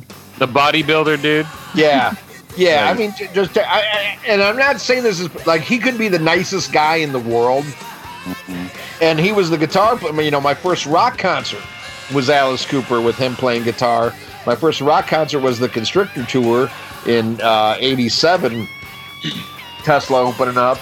But it's like, this song is so cheesy, and you know, it's hard to say a song is beneath Kiss, but this is beneath Kiss. I mean, this is something I would expect off a Danger album, or like a B-side on a Steelheart album. I mean, this is really, really bad, and that you know, breakdown, or as I call it, the fall apart section, is pathetic. You know, Paul will always be my favorite member of Kiss. I think he's the best songwriter in Kiss.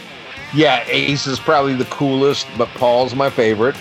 But this song is pathetic and has not aged well whatsoever, in my opinion. What do you think? Take it off. I say turn it off. What are we doing here? Jesus, Mary and Joseph. Lyrics get more juvenile. I mean, can they get more juvenile? No. Just bad songwriting all around. The only redeeming quality is Bruce Kulick's tasty solo. It, like you said, I could almost verbatim copy and paste exactly what you said. Embarrassing. I mean, pathetic. You're in your 40s. Shut the fuck up. I mean, we're talking 1 out of 5 chopsticks. I'm sorry. 1 out of 5, that's fair. Yeah. Right. Well, it's good. There's some things I agree about what you said, and some things I disagree about what you said. You can still do like sexual lyrics and make it like, I think Mick Jagger, even in his 70s, can come out with a sleazy lyric, but he can sell it. Yeah, but he's Mick Jagger. He's not Paul Stanley. Right. Paul Stanley couldn't sell it. And no, 25, 30, okay. And Bruce Kulick, it's so funny because I came into Kiss with the Bruce Kulick era, you know, with Asylum. And I went from like 1 month loving Bruce Kulick. I loved Bruce Kulick. And then I discovered all the 70s era Kiss. I'm like, fuck this booty chin motherfucker. I want Ace back in this band. Fuck him. I think Bruce's best performance was Asylum. I think Asylum was the purest Bruce Kulick.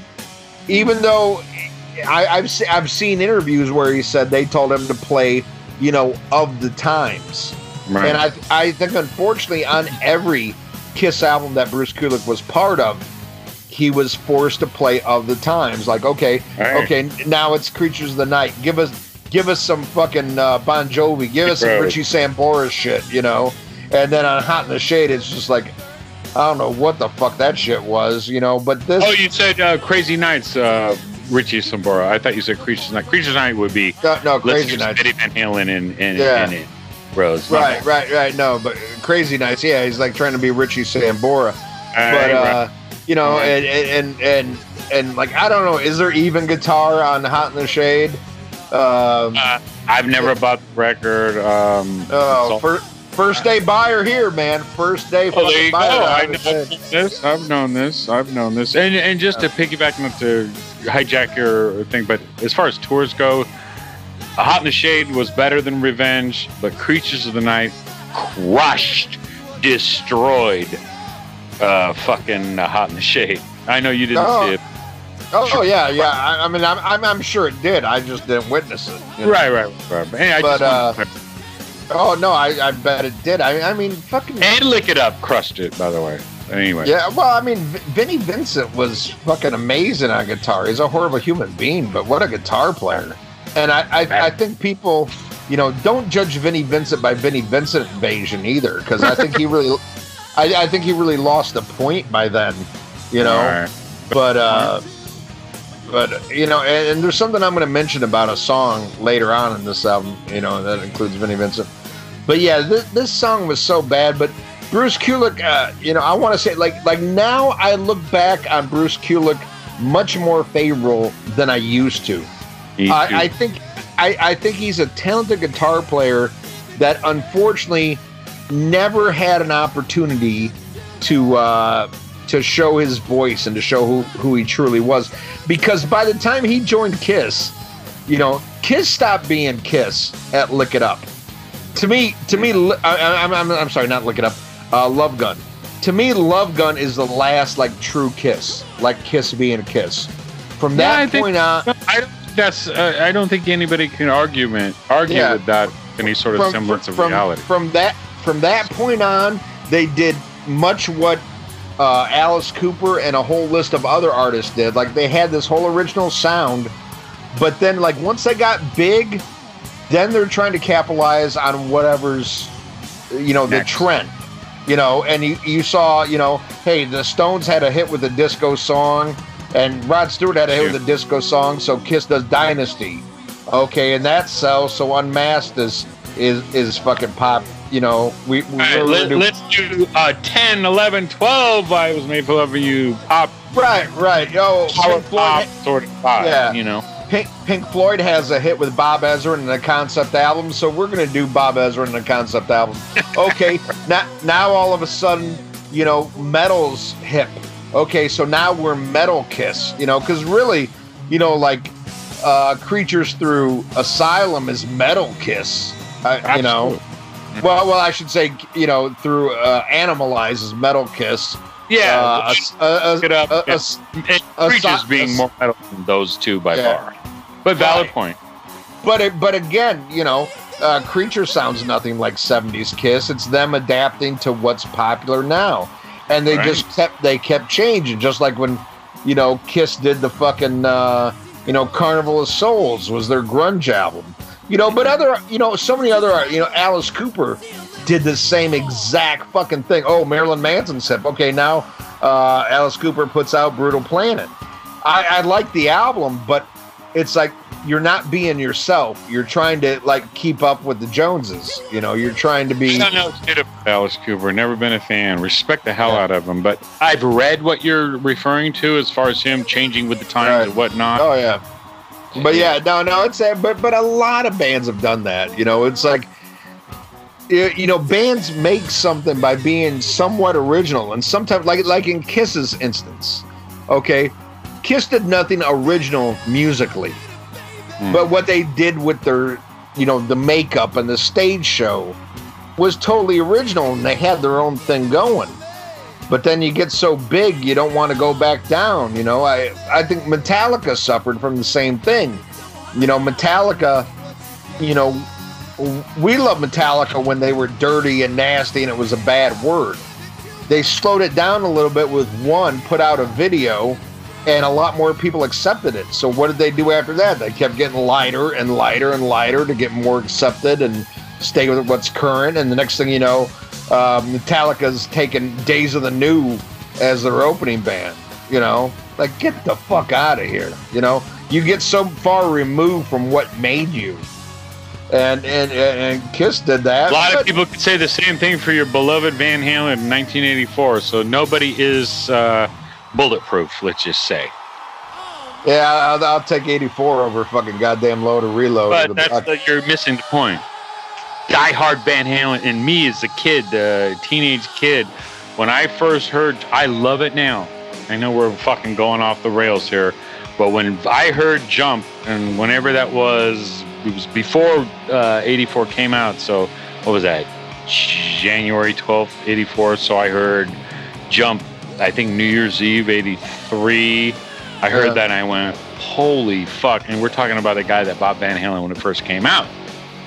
So, nobody has a bulletproof vest as far. And Van your beloved Van Halen fell under the same exact critique that you're critiquing Kiss for. So and they went way worse with Sammy Hagar. They did. But hold on a minute. Now you picked fucking 5150 over Load. I know this is going. If you remember the Load episode, you picked 5150 over Metallica Load. Do you still stand by that, Ian Wadley? Yes. Load is that bad. Load and Reload are fucking horrible. Back to focus, as you were saying. Kiss. Hiccup. Horrible. All right, here's the number 3 song. All right, here we go. I'll take this. I'll take the baton. The number 3 song is Tough Love. This song bothers me, okay? I mean, it really does. That stupid, gimme tough love. Another weak-ass Paul song. I mean, what the fuck happened here? That said, another fabulous Kulick solo. Here's a song lyric, Mr. Paul Stanley. Come on and please me. Take your time and tease me. Oh my goodness, so terrible. 1 out of 5 chopsticks in some rotten crab rangoon. Bam, bam, bam. There's my analysis of Tough Love. Your thoughts on the song and talk to the people, tender and tight. Louisiana Lightning Wadley, bam!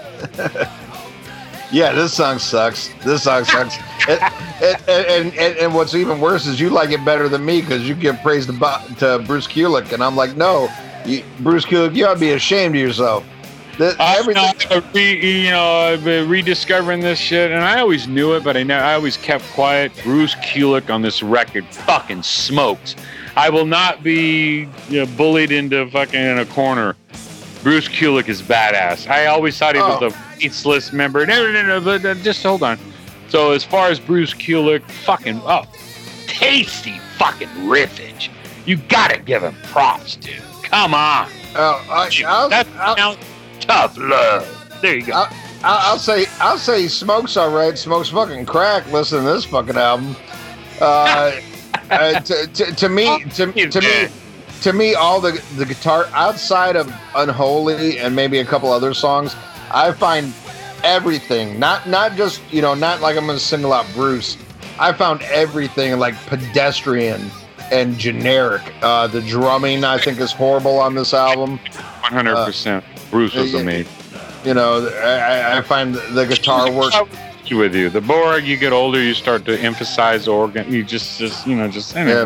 I don't know. Yeah. It's boring. I find everything boring. In fact, this is the only song on this album I didn't even write a note for. It was so like boring, and while I listened to it, it's just wallpaper. Like, what the fuck is this? It's absolutely horrible. But then it goes into a song that I gotta admit I used to like. I used to like Spit. I used to like it. Always bothered me that he didn't just come out and say shit. Right. It's like, just say it. It's like, God damn. Don't tease me that you're gonna say it. Like how? I don't know. It's the opposite of what you're trying to achieve because you're trying to say without the obvious, the little innuendo, little sort of situation. I see where he was going. I agree with that, but I wonder if they did call it shit, if we would be tagging on it even worse. I don't know. I think I would respect it. It's like, oh, we don't want a sticker on this. We want to sell it to fucking 13-year-olds. I don't know. It's funny because my opinion changed of this song while I'm listening to it, because I remember this is one, like, I kind of remembered fondly, like, and I took a lot of shit. A lot of people made fun of this song. I was like, well, I kind of like that song. So the song starts and I'm writing my notes and I was like, I actually don't mind this song, but just say shit already. And then by the end to listen to it, I was like, you know what? Wait a minute. This song sucks. This song, it's stupid. It's like, note to self, this sucks. Right? Yeah, like I had memories of like when it first came out. I kind of liked it, but by listening to it as a 46-year-old man, and I'm listening to it, I was like, this song fucking sucks. Who are we kidding here? This isn't good. It isn't clever. Like, ooh, you think I'm gonna say shit, but I say spit. I don't know. It's just dumb. It's a dumb song on a dumb fucking album. What do you think? Oh man, you just fucking gave it away. Hold on, I'm taking a piss. I'm taking a piss. A kiss. Let's see. Spit. All right, hold on. Let me get the wing situation here. This song is okay. Again, Bruce's guitar work is stellar. I know you hate when I say that, but I really don't give a fuck. What makes this song worse is Paul's backing vocals. Gene should have done all the backing vocals. Simple and fucking obvious. Bruce's Star Spangled Banner was cute, but it can't muster more than 2 out of 5 chopsticks. It doesn't do much. It's better than most. I think there's elements that are interesting. And not to keep waxing poetic about Bruce and not to keep repeating myself, it took me a while to understand his playing on this record, quite honestly. I think it's fabulous. I think it would be and I know how much they got, because I really got into a lot of his interviews, and we're referring to the the situation with coronavirus and whatnot and everything, how people are doing these videos online. And I've been paying attention to a lot of the Bruce Kulick videos and him and his wife and everything. And it's just the guy is just a fucking stellar guy. He's just a good guy. So I kind of opened up a little bit more, gave him a little bit more leeway, kind of re-listen to, like, for instance, doing this project, your podcast, doing this, which I haven't listened to this record in literally 20 years, maybe even more than that. It came out in 92. So, like I said, it's really not much more than an average rock song. It's one of the more decent songs on the record, but nothing to write home about. And like I said, 2 out of 5 chopsticks. Horrible. All right, what do you think about the next song? God Gave Rock and Roll to You. God gave rock and roll to you. Rock and roll to you. First of all, I didn't see the Ted and Jimmy's adventure, so I didn't even know about the previous situation. On Headbangers Ball, I don't know what I was doing in 91 that I didn't know that video where Eric Carr actually played in the video, which he doesn't play on the song. Eric Singer does, obviously. But I thought that was beautiful. But the song, Jesus, Mary, and Joseph, not again. Another shitty-ass song. I fucking hate this song. It's that simple. I fucking hate it. The thing I hate most about this song is actually having to listen to the song. 1 out of 5 chopsticks, no way, Jose. Go. What do you think? What do you think, Tender and Tight, Louisiana Lightning, Vodka Viking, OG Kush Boat, Rolling Rock Ranger? Bam. Oh my God. Is this some lame kumbaya bullshit? And, this is really... Preach. I think Kiss would get stuck in a rut after this song with, like, singing this kind of like HIV positive anthemic, like, we're all buddies, love the earth. It's so, like, not rock and roll. It's not cool. It's not edgy. It's just pussy. It's so pussy. This sounds like a total blueprint for what fucking Psycho Circus and fucking Sonic Boom and Monster are all like. We're all buddies. Life is great. Yeah. Don't be late. Ooh. Horrible. Fucking horrible. This is so far removed from fucking Parasite. It's not even fucking funny. Oh my goodness. That's some fucking rock and roll. That's some dirty shit, I want some goddamn Parasite. I want some cold gin. I want that fucking Gene Simmons scream. I want that simplistic but dirty guitar from Ace Frehley. I want not hard to do, but some keeping up with the rhythm Peter Criss. This is just a bunch of shit. This is just a bunch of bloated. This is a bunch of bloated fucking horse shit. Fucking horse shit. You fucking, I'm sorry. The first 3 studio albums by Kiss, that's Kiss. That's some raw, it's meat and potatoes, fuck me, suck me songs and stuff. But god damn it, at least that's a hungry band. Doing something, believing in what they do. This is some paint by numbers fucking bullshit. And what's even worse is they didn't write it. Like, goddamn, you're gonna do a cover. At least do a cover of a good fucking song. Russ Ballard, right? Yeah, well, Russ Ballard.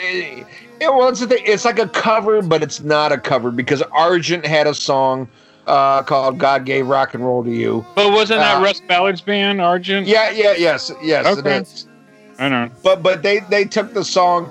But, they changed it, lyrically, and that's why they called it Part 2, because they took a lot of liberties with the song. But it's like, god damn it, if you're going to cover Argent, do Hold Your Head Up, Hold Your Head Up, at least do a good fucking Argent song. Don't do this fucking goddamn. I mean, it's tripe. It's so tripe. And you listen to, I know you weren't paying attention, but if you had the soundtrack to Bill and Ted's Bogus Journey, they got Faith No More on there. They got Steve Vai. They got what? Epic era? It was between Epic and Angel Dust. Oh, okay. So, but I mean, goddamn, even Winger's on that soundtrack. It has a more metal song than what Kiss is doing. And, really? Yeah, and it's just sad. I mean, this is some really like man, it's hard to wave that Kiss flag. It'd be like right now, like stepping out and waving a Trump flag and going, "Yeah, I believe in this guy." Right. I mean, that's how it is. Like, you put out some bullshit like this, and it's bad enough.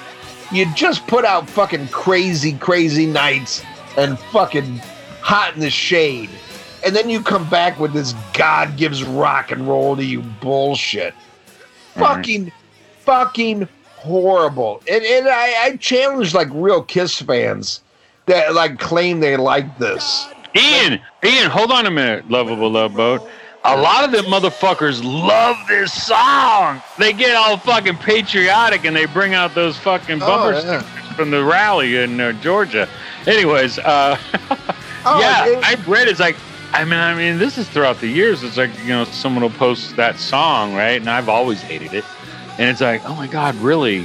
Why do you love this? This is horrible. The break and the God gave rock and roll. It's like, shut up! And I just see Paul Stanley like holding one ear like he's fucking Barry Gibb.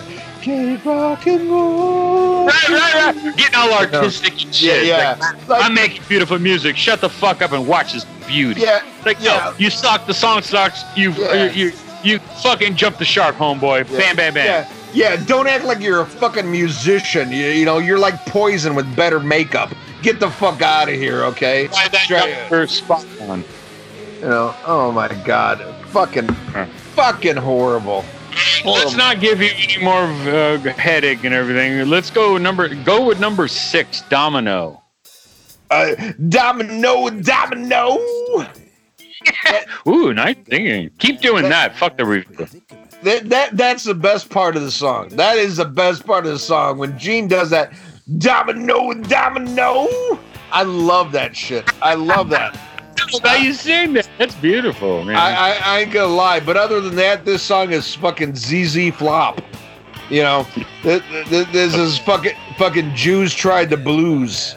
Oh my goodness, we're gonna go there. Yes, we are. There you go. Yeah. You sirs are no AC/DC. Very true. Hold on, Lubba. What AC/DC riff is that a total rip-off of? I was trying to come up with it.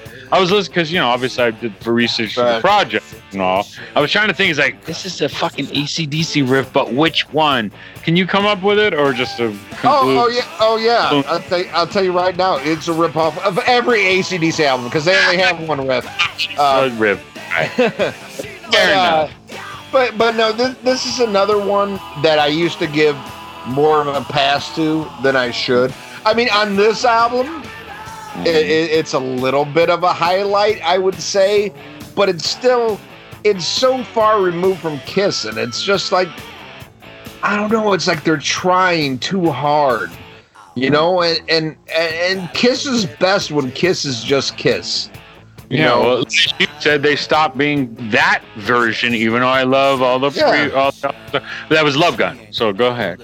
Yeah, but I'm saying Kiss, Gene Simmons and Paul Stanley are at their best when they write third-rate Beatles and Rolling Stone songs.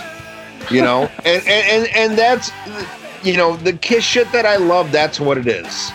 But you can tell in the harmonies, you can tell in the riffs. You can tell where their heart is and what they love. And Led Zeppelin, and Thin Lizzy, and UFO riffs also. Let's be fair. Yeah, let's be fair. They don't understand Led Zeppelin. But, come on, Making Love, Hello Autobody, please. But, anyway. It's like, just be yourself, because when Kiss is pure, when you have pure Kiss, it's great. pure rock and roll. It's not metal. Just for the audience. What's that? Repeat that exact quote so the audience can hear you say it twice. I don't even remember what I said. Yeah. When Kiss is at their best, man, they're just pure rock and roll. Kiss is not a fucking heavy metal band. You know, they're not a grunge band. They're not a cock rock band. They belong under the umbrella of heavy metal history. Anybody that denies that is a clown. And they have heavy metal songs. Or is Kiss a heavy metal band? No. Do they have heavy metal songs for the era that they were released? Of course they were. Please, you know that as well as I do. Yeah, but that's when Kiss was trying to pretend. I'm talking about... You're referring to fucking Strange Ways. That's 1974 fucking heavy metal. Come on. It's hard rock. It's not heavy metal. The lens of 2020, it's hard rock. I love all these revisionist historians. We're not going to go on a tangent. What I'm saying, I mean, you can listen to fucking Deep Purple shit that's way more fucking heavy metal. Yes, for the time it was. Revisionist historians have no... Yeah, Kiss has always been light in the loafers, dude, man. It's fucking... It's 16, diddly dee, you know, Kiss in time. Pure Kiss is rock and roll, you know? It's rock and roll. It's element Kiss that is heavy metal. Okay, yeah, to you it is. To me, it's not. Okay, to me, I mean that's all it is. Hey, when you give your fucking answer, you can say what you want to say. I'm going to say what I want to fucking say. Keep asking me questions. All right, I'll shut up. You know, I'm saying, Kiss to me is fucking rock and roll. It's rock and roll at its purest. I'd rather listen to fucking Kiss than goddamn Elvis. I'll tell you that bullshit.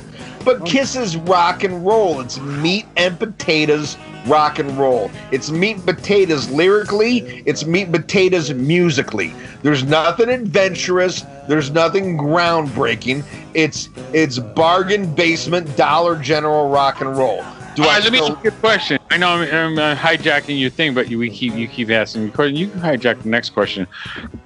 Making Love off 1977's Kiss Alive 2. Was that pseudo thrash? No. Specifically, I said Alive 2. Was that pseudo thrash? Go. No.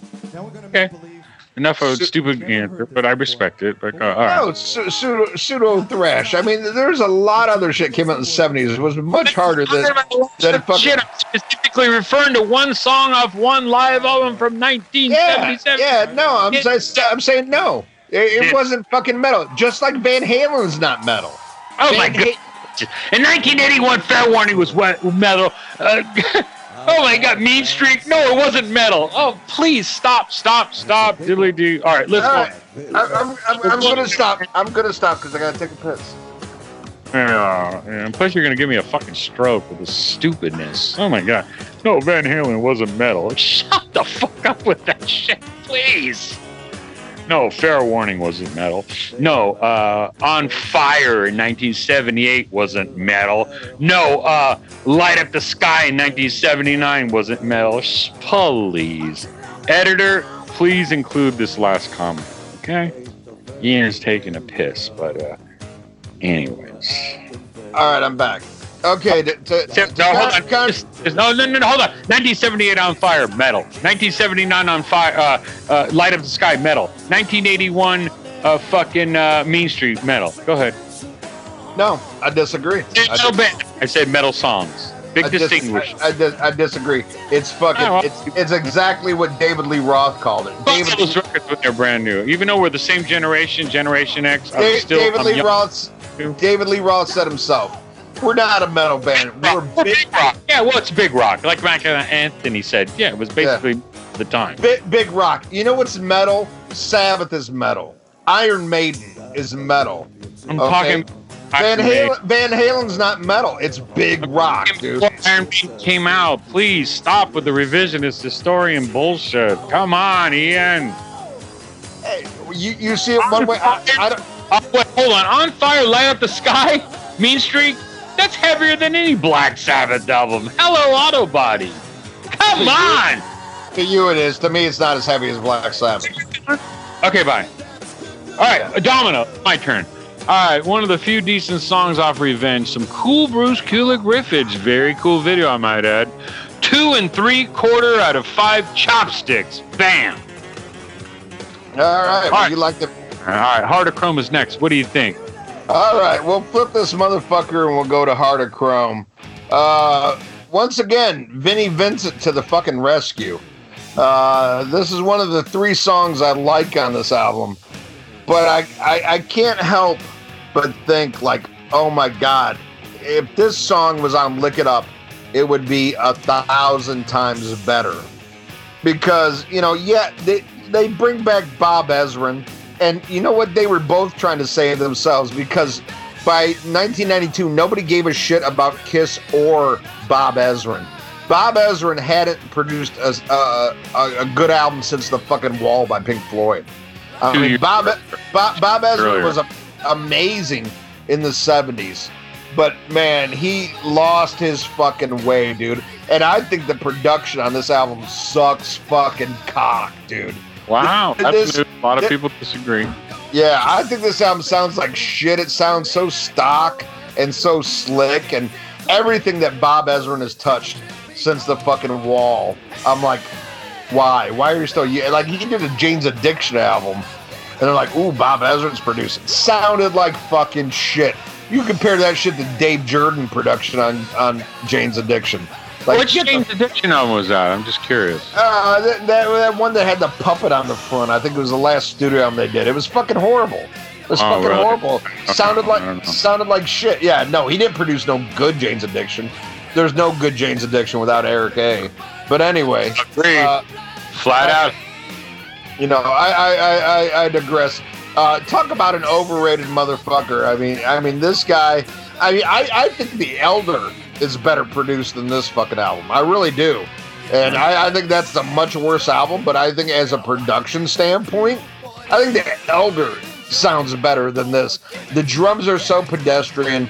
The guitars, to me, are buried in the mix, you know, and everything just sounds so generic with that little, like, squeak of Pledge and Wipe It Down, Too Pure. Sounds like fucking shit. Fuck Bob Ezrin, you know, really.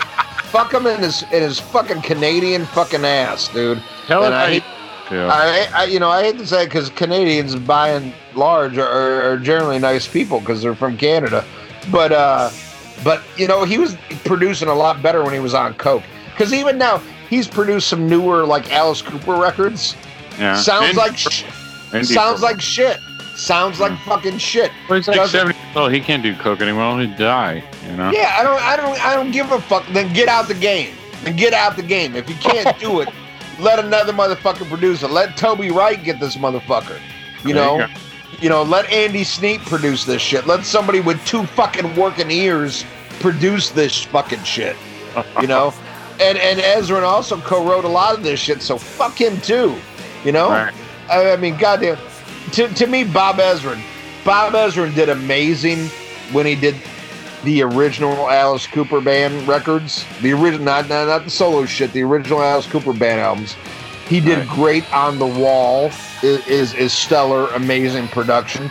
But everything after that is half-assed. This album sounds like fucking shit. The guitars sound like shit. The drums sound like shit. I mean, this is some Bon Jovi fucking crap on almost all these songs. I mean, yeah, Unholy is like a weird anomaly on this motherfucker.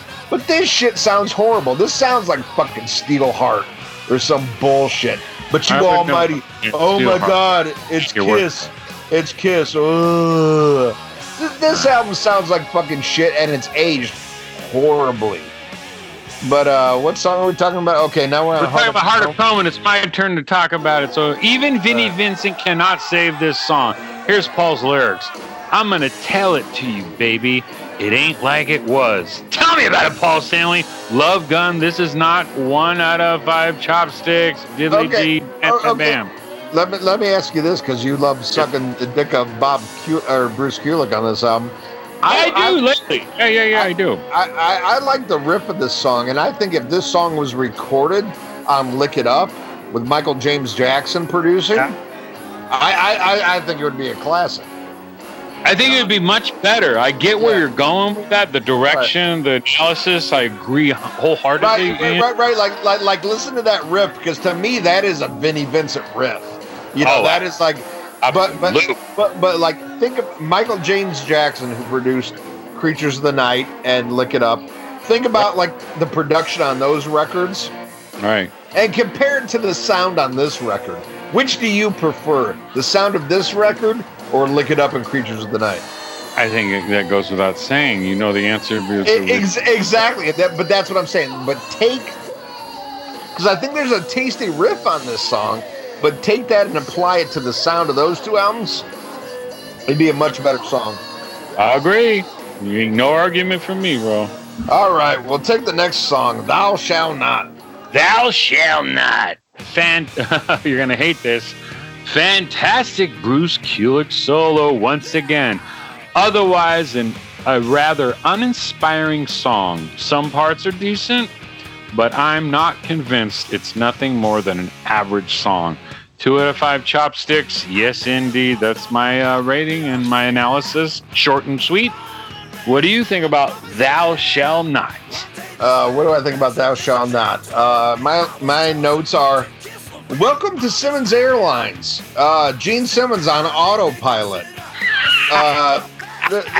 This is total filler. This is it does nothing. He wrote this with Jesse Damon, whoever the fuck that is.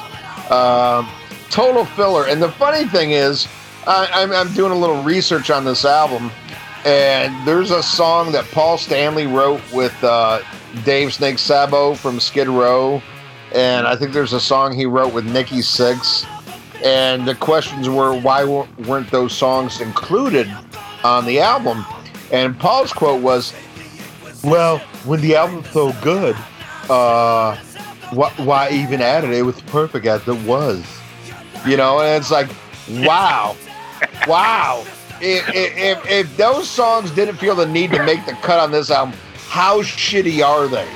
When songs like Thou Shall Not and fucking Tough Love and shit, you know, like those songs, like, oh yeah, this is the A-list. How horrible. And I think he also wrote a song with Jani Lane from Warrant that didn't make the album. Like, how fucking horrible are those songs if they weren't deemed as good as shit like Thou Shall Not and Tough Love and God Gave Rock and Roll to You?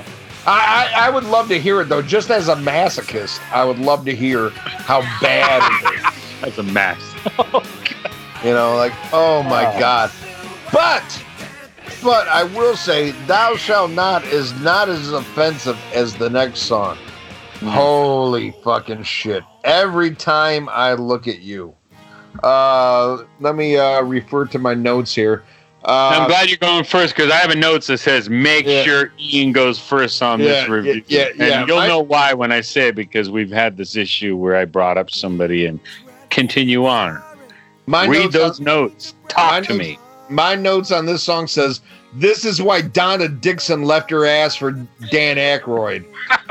Jesus Christ, is this a horrible ballad? You know, a horrible, you know, Paul wrote an amazing ballad in on Creatures of the Night. Yeah. I still love you. That is a great heart feel. Like I listen to that song and I still feel that. I feel it lyrically. Oh yeah. I feel it like lyrically. When I hear that guitar in it, like, ooh, I get that. That to me seems like a ballad written out of purpose. Like, okay, this was a song in you had to get out. You felt this, and everything about it shines through in the song.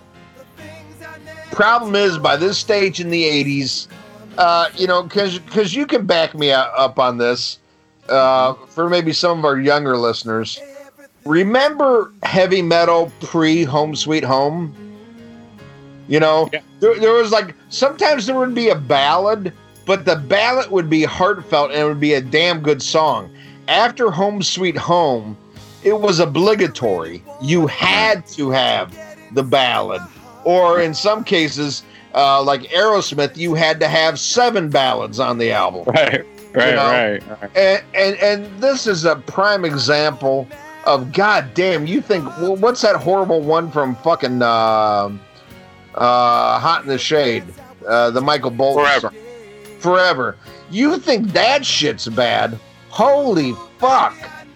This one is 10 times worse. This one written by Paul Stanley and Bob Ezrin, and it's so forced and so, you know, there's nothing natural about this song. This is like song mechanics coming in. A horrible. This is probably one of the only Kiss song I think that ballad that is worse than this would be that horrible one from Detroit Rock City, that Finally Found My Way or whatever. Detroit Rock City. Wait, Detroit Rock City. You mean the soundtrack? Yeah. Oh, the one with Dionne Warwick. Yeah. When they're trying to capitalize on the Aerosmith connection of "Don't Wanna Go." This one's right there. This is a horrible fucking song that Paul Stanley should be ashamed of. And still to this day, I don't give a fuck. Paul Stanley, I believe, is the best writer in Kiss. He's written the best songs, the ones that stand the test of time. But he's not without faults. And as much as he likes to shit on Gene about the 80s, like, oh, Gene checked out, Gene wasn't doing shit. The funny thing is, when Gene came back, you did the same fucking thing, motherfucker. You know? This is horrible tripe. This is like, you know, Asia wouldn't do this fucking song. I love the album of Asia. Yeah, but I'd rather hear Heat of the Moment than this shit. Horrible fucking song. What do you think? All right. And like I said, not to be repetitive, I said make Ian go first on review, because I've mentioned this woman in the past with certain songs, and then you felt bad. So anyways, I wrote, "This is when I turn into a wuss. I like this song. Reminds me of Lori Sue, the greatest girl ever by far. She loved this song and hated Kiss. Rest in peace, Lori Sue." So my opinion of the song is clouded. It's not neutral. It's very, very personal. It's the greatest woman I've ever been with. And I know I mentioned her in the previous thing. You go, oh, now I feel like shit. I have to shit on your woman. But I was with this woman off and on for 19 years, and she was the greatest. And she loved this song, so I'll always have a soft spot in my heart for this song. And I admit I'm not neutral, okay? So, and I admit all those things you just said are valid. And if I was neutral, if I was never with her, I'd say, yeah, go, Godzilla. But no, there's just, when I have a connection to people I love, and if a song reminds me of the person, I don't care if the next person, the guy at the bus stop hates it, whatever, I'm going to stick by it. And I just have a very soft spot in my heart for it, because this girl was the greatest person in the world. I know you know exactly what I'm talking about. Right. So there you go. Like I said, this is when I turn into a wuss. All the things you said are valid. I admit it. I get that, but what you said speaks in volumes. This woman didn't love Kiss, but she liked this. She liked this song, and that tells Chris solo record. She liked. There's just certain. First of all, she was a decade older than me, so right. But that tells you everything you need to know. This person didn't like Kiss, and they like this song because this song is not Kiss. You know, just like, you know, at some point in time, I'm going to die, and you're going to stand up for, like, hey, every time I hear 99 Loop Balloons, I remember Ian, you know? No. There's more other songs that I'll think of you, but okay. Well, I happen to love 99 Loop Balloons, so I love that song too. I love it.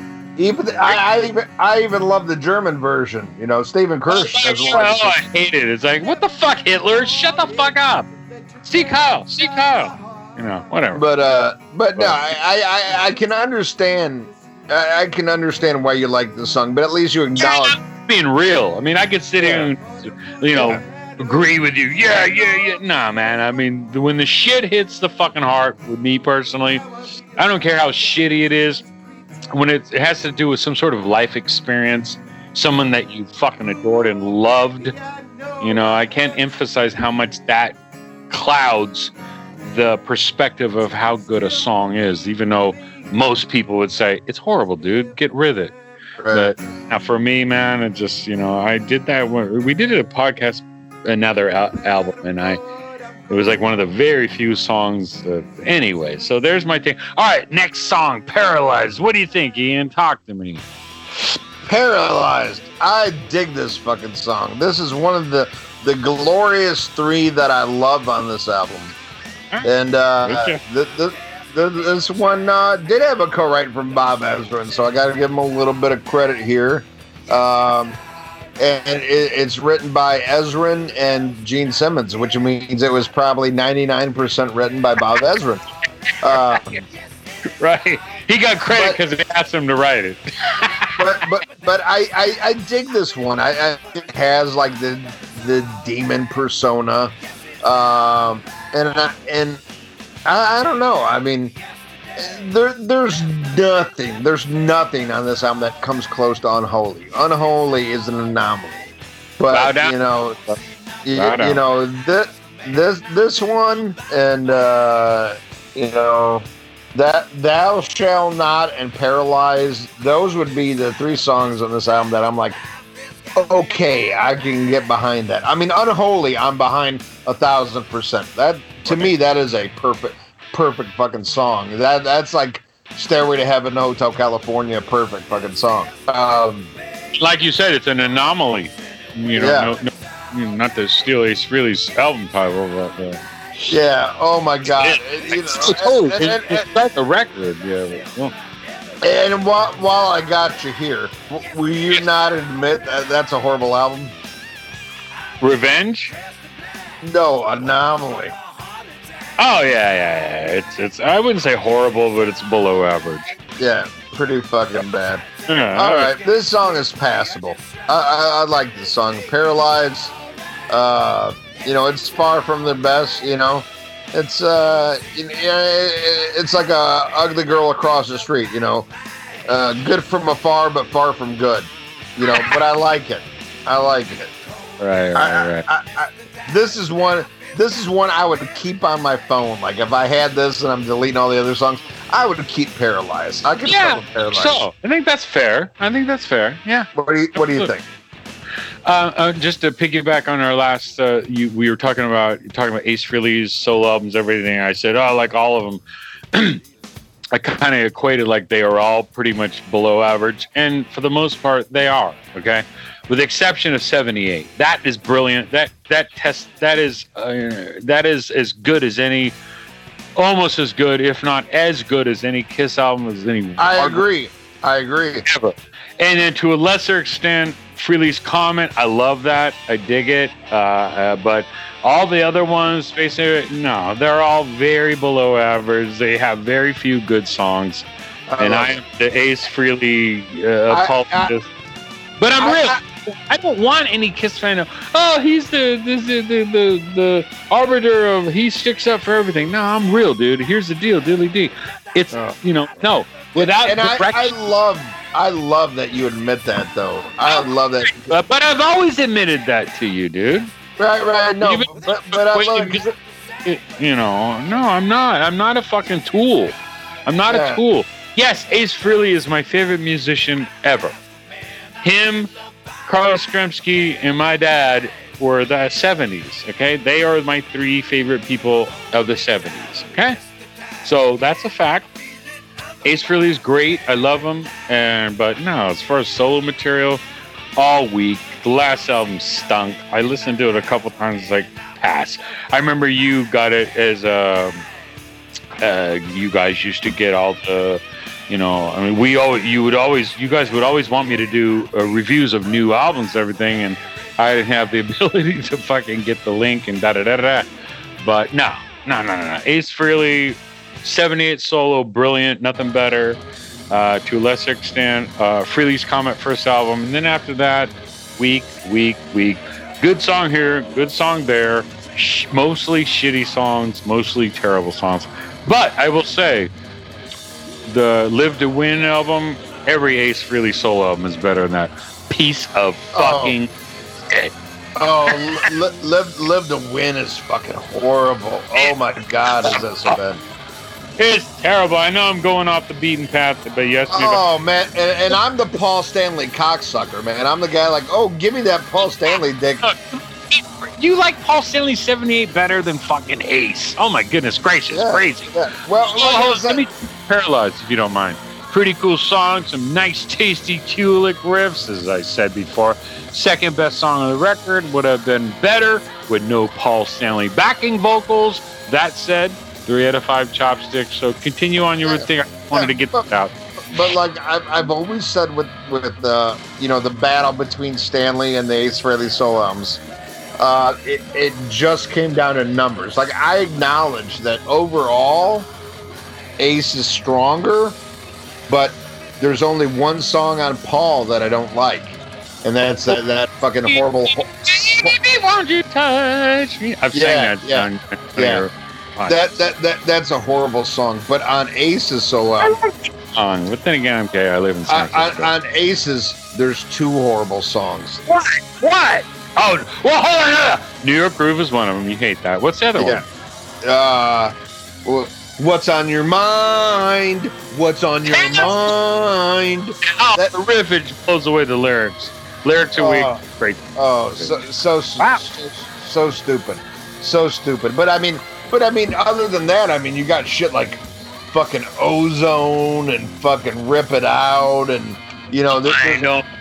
Gracious, give me an 8-ball and give me a bottle of whiskey. Fucking, amazing. I love that. But I mean, God damn! I mean, even fucking you love fucking the first Frehley's Comet a lot more than I do, But you compare any of those to fucking the '78 album, like it sounds like Cat Shit City. Oh, it's horrible. It's like he shot his fucking wad, and then you listen to the 3 Ace songs on fucking Unmasked are like 3 of the worst songs I've ever heard in my fucking life.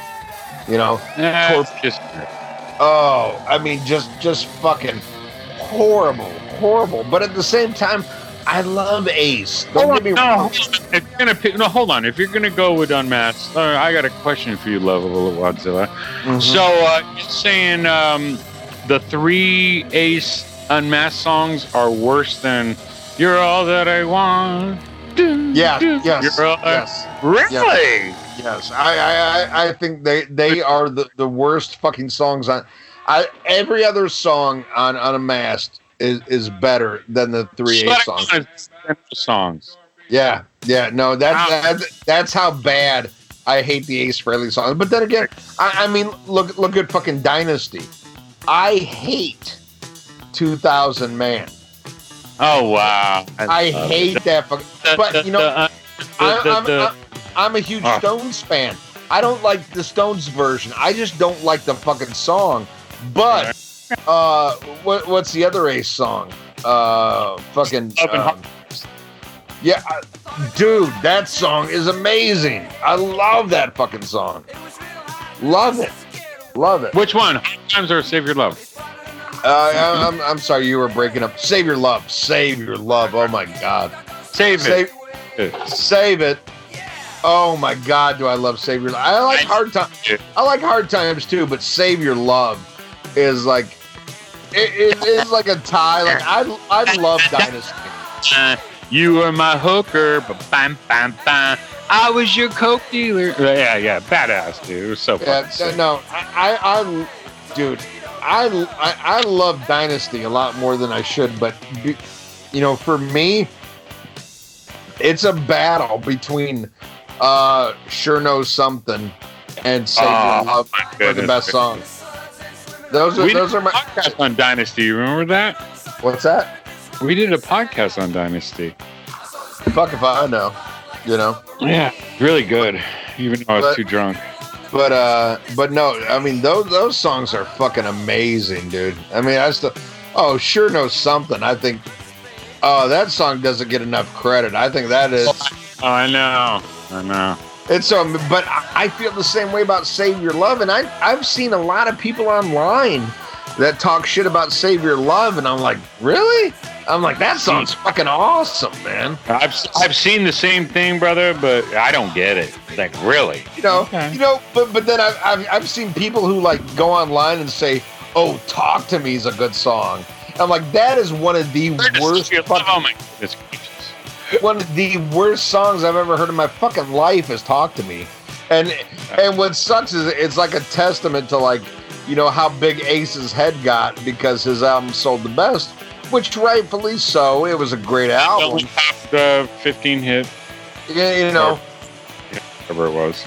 But goddamn, Torpedo Girl, Talk to Me, and whatever the fucking other horrible song was. I mean, those were horrible songs. Horrible songs. But, fuck it. We got to get through this fucking piece of shit. Yeah, all right. Number 11. Talk to Me, Wadzilla. I Just Wanna. Talk to Me. What do you think about this song? Oh my God. Even Vinnie Vincent can't save this shit.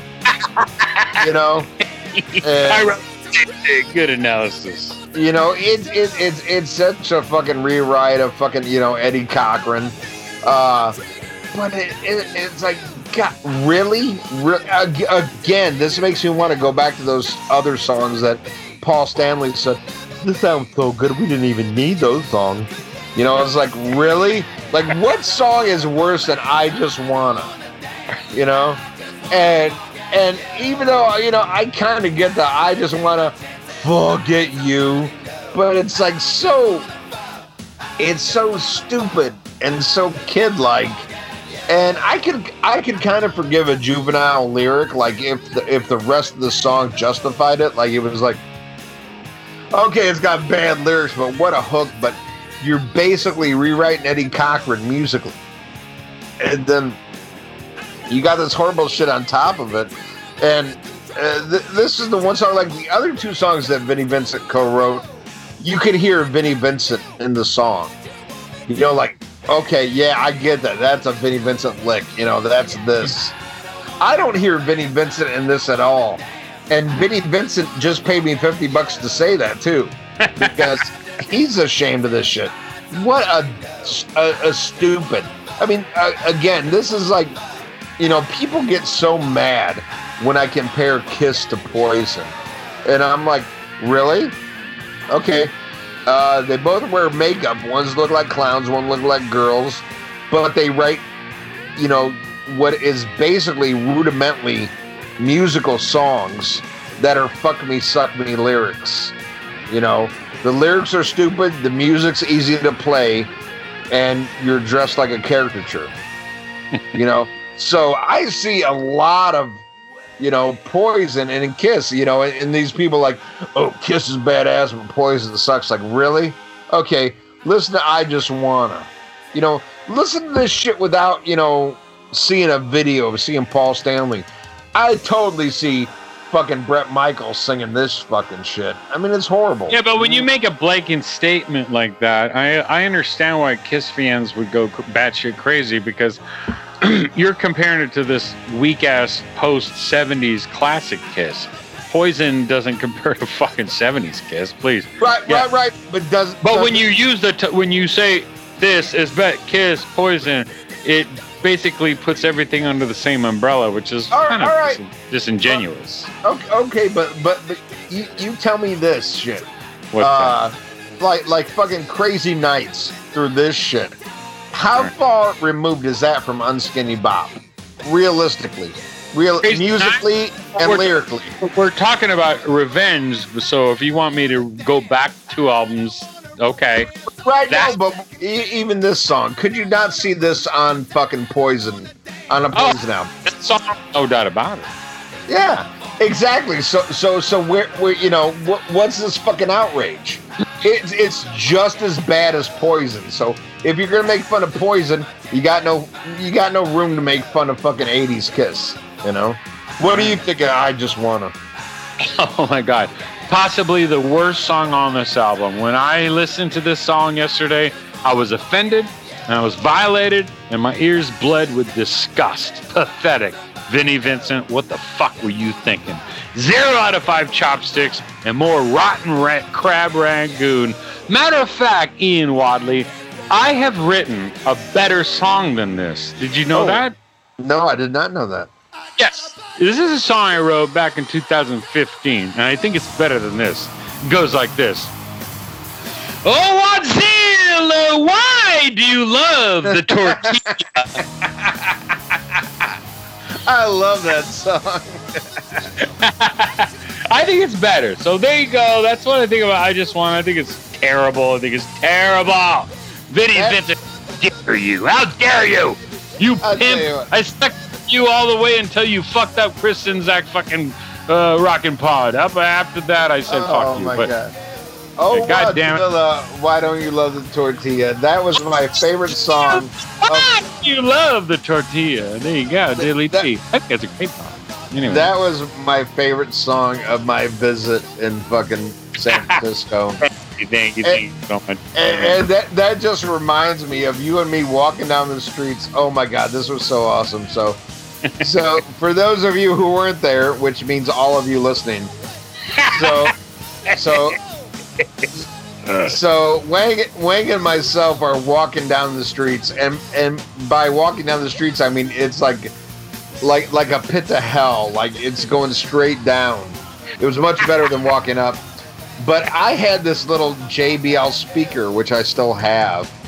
Okay. And so me and Wang were walking around fucking San Francisco, blaring Judas Priest, having like the best time ever. Oh God, with no drugs, I might add.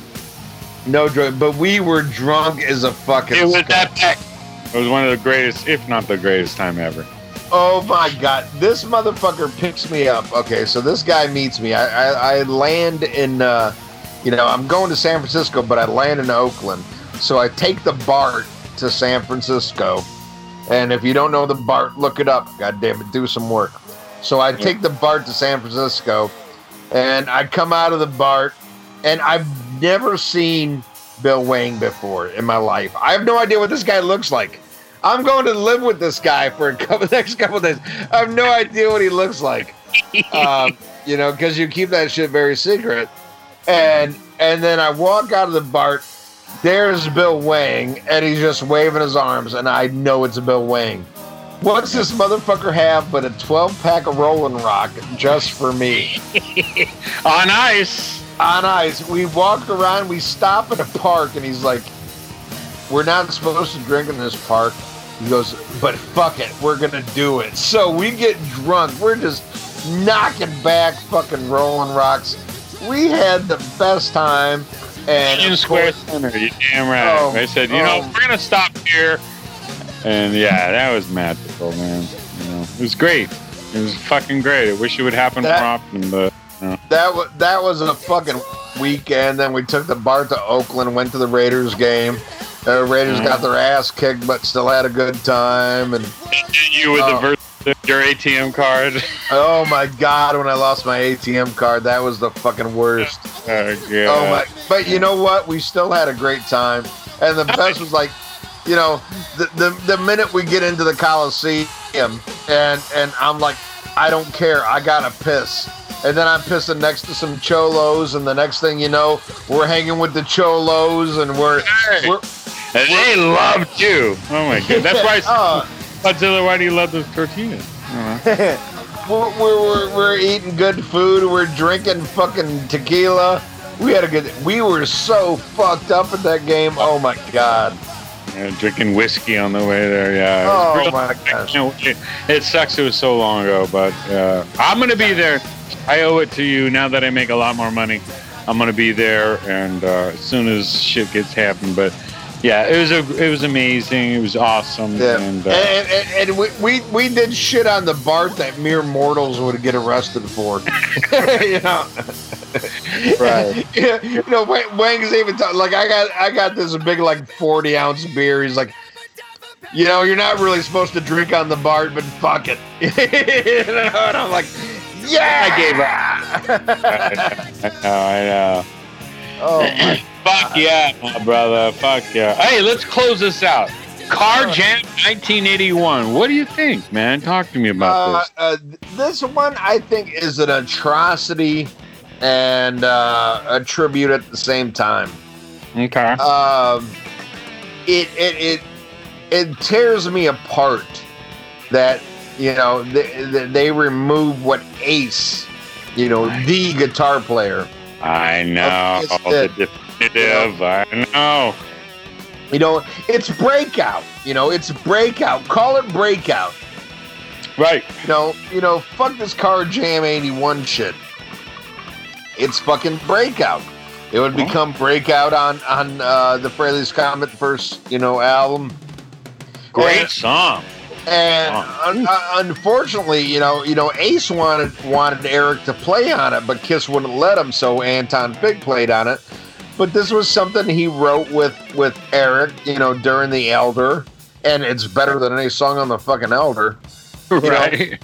Call this fucking shit Breakout. Mm-hmm. And Carr was supposed to play Breakout on that album, but Gene and Paul stopped him from participating on the first Frehley's Comet album. And then you have Ace's guitar work erased and replaced with Bruce Kulick playing, because there's no Gene and Paul to be heard on this song. On the version you hear on Revenge, it's just fucking Eric Carr with the overdubs by Bruce on bass and guitar. And so there's a part of me that's really pissed off about that, but then there's a part of me that knows, like, Eric also had a strong bond with Bruce. Right, big time. They were the guys that got treated like shit, And if you read a lot, like, man, Paul Stanley talks a lot of shit about Eric Carr. Now that he's dead, I know. Isn't that crazy? Like, a lot of shit, but I mean, here's another thing that will even, make you feel even worse about Kiss is when you find out about, like, when Eric Carr was going through cancer and like what Kiss was willing to pay for him being a member. Like, there was issues with that. Yeah, there was issues with that about them covering his medical bills. Yeah, it's like this band that you think is like, oh, they're superheroes and they're this and that.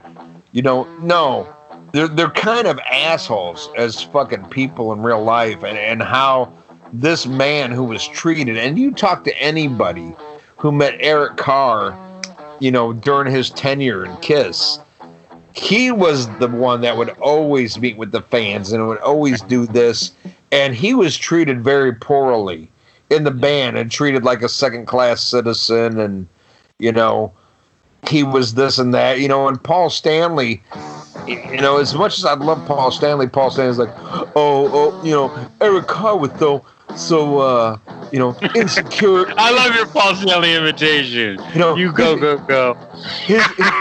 His insecurities hampered him and stuff like that. Well, like, no wonder fucking Eric Carr was insecure the way you fucking treated him, and the way you did this, that, and like Eric Carr did not want to re-record Beth for Smashes, Thrashes, and Hits, but he was forced to, He didn't want to do that shit because he knew it wasn't right, But Gene and Paul made him do it, and as time goes on, there's people that I gain more and more respect for, and the two that I gain the most respect for is Eric Carr and Bruce Kulick.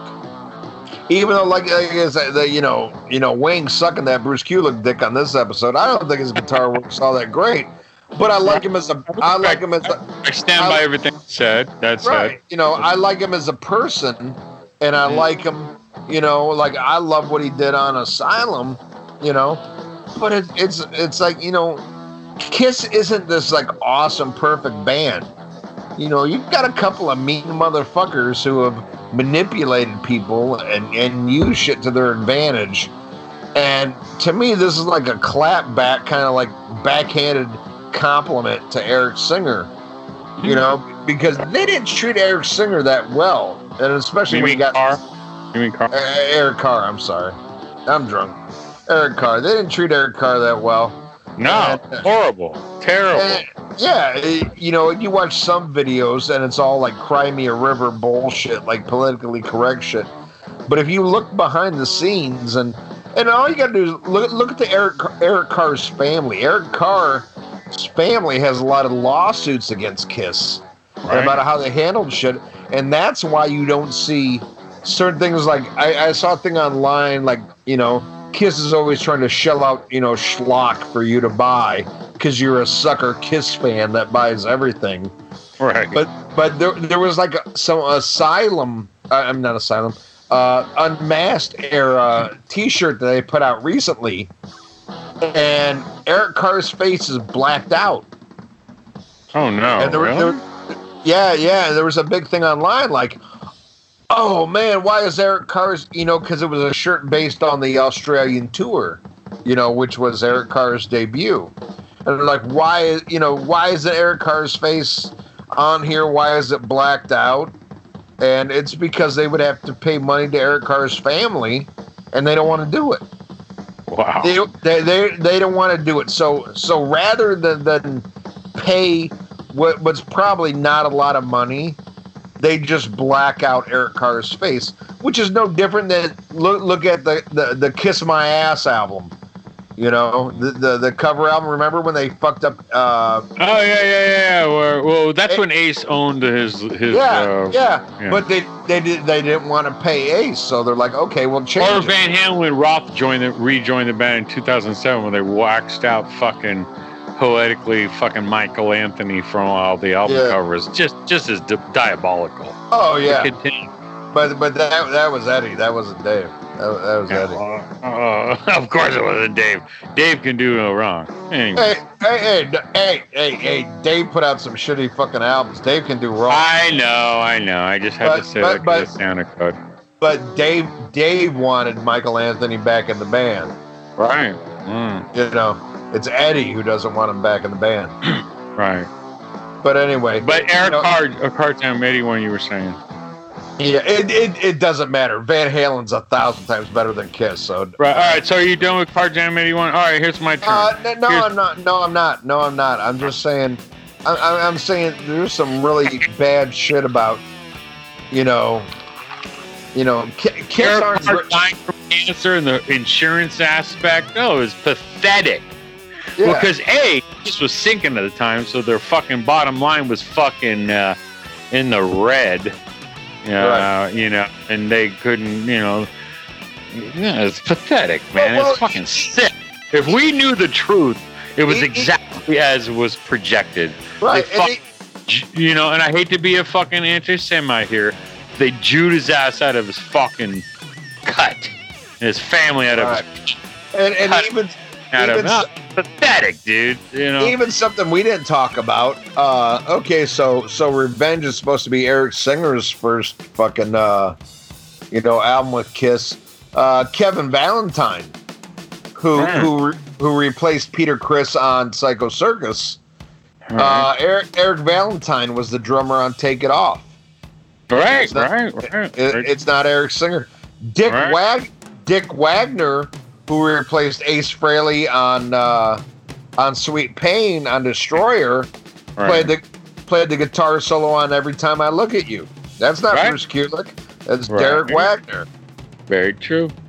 You know, it's like everything about this band like is a fucking lie.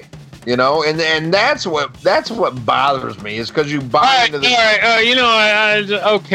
Okay. So, you told me many times throughout the years. Okay, yes. We're not talking about one night drunk. We're all fucking talking. You said original Kiss was, and this is just fucking a year ago. Okay, you said original Kiss, if you had a gun to your head, would probably be your number 7 band of all time. Do you stand by that statement, Mr. Ian Wadley? Probably around there, man. I still love the old shit, you know. Okay. Enough said. You don't have to expound, whatever. That's good. But I just wanted that publicly acknowledged because everybody likes to be revisionist historians. Oh, I never said that. Blah, blah, blah. Good. Man up. Respect. Yeah, no, I love old Kiss. I love old Kiss, but man, it ain't what it used to be. So they're one of your favorite bands by analysis. So right on, cool. Right on. All right, what do you think about Car Jam? Car Jam 1981. I was lucky enough to see Eric Carr in makeup. That was my prime. It was amazing, okay? I was lucky enough to see Eric Carr in makeup, and I saw every tour he was on with Kiss, with the exception of Unmasked. Eric Carr, God bless him. I will never forget him. No rating. I can't rate this. I have issues. I should have been A's, Dilly D. But I have respect for Eric Carr. I want to end this analysis of this record by saying, God bless Eric Carr. I will never forget him. I saw you every motherfucking tour. You were the man of the people. And I fucking just love that guy, man. I fucking loved him. I respected him. I thought he was fucking fantastic as a drummer. He's my second favorite drummer ever in Kiss. He had his own identity, and I loved him. And, I can't really rate it. I can nitpick, and, I mean, all the things you said are spot on. Replacing Ace's licks, diddly dee, whatever. But respectful tribute to Eric Carr. I wished I would have kept the initial Ace riffs of that song.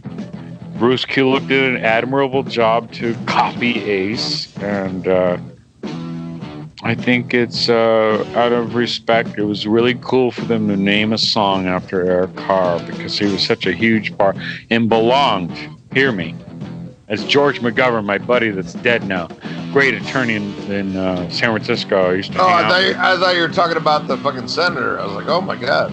Yeah, but anyways, great. I nothing bow down to Eric Carr. I love the guy and I miss him dearly. So that is my final analysis and our final analysis of the final song off of 1992's Revenge album that came out within a week of Lovable Love Boat's 18th birthday. So there you go. Yeah. So we both agree this album sucks, right? Oh, absolutely. Horrible. All right. Terrible. All right. Well, let's go to something that doesn't suck. Okay. Let's go to pick of the weeks. What is your pick of the week? All right. I put I try to pick throughout all the years that I've appeared on this amazing podcast. I've tried to go out of the boundaries. I've picked Angry Samoans and all sorts of different sort of shit. But I had to pick this because the last month I've been falling in love with this album again. I got this record, Christmas 1978, along with Double Platinum. And it would be 1978's Rolling Stones' brilliant album, Some Girls Just Like to Get Fucked All Night. The black chicks, I just don't have that much jazz. I love it. I love Some Girls. I love the era. I love the look. I love everything about it. That was my Rolling Stones. Because I was brought up, my dad turned me on to the Rolling Stones, his 60s shit.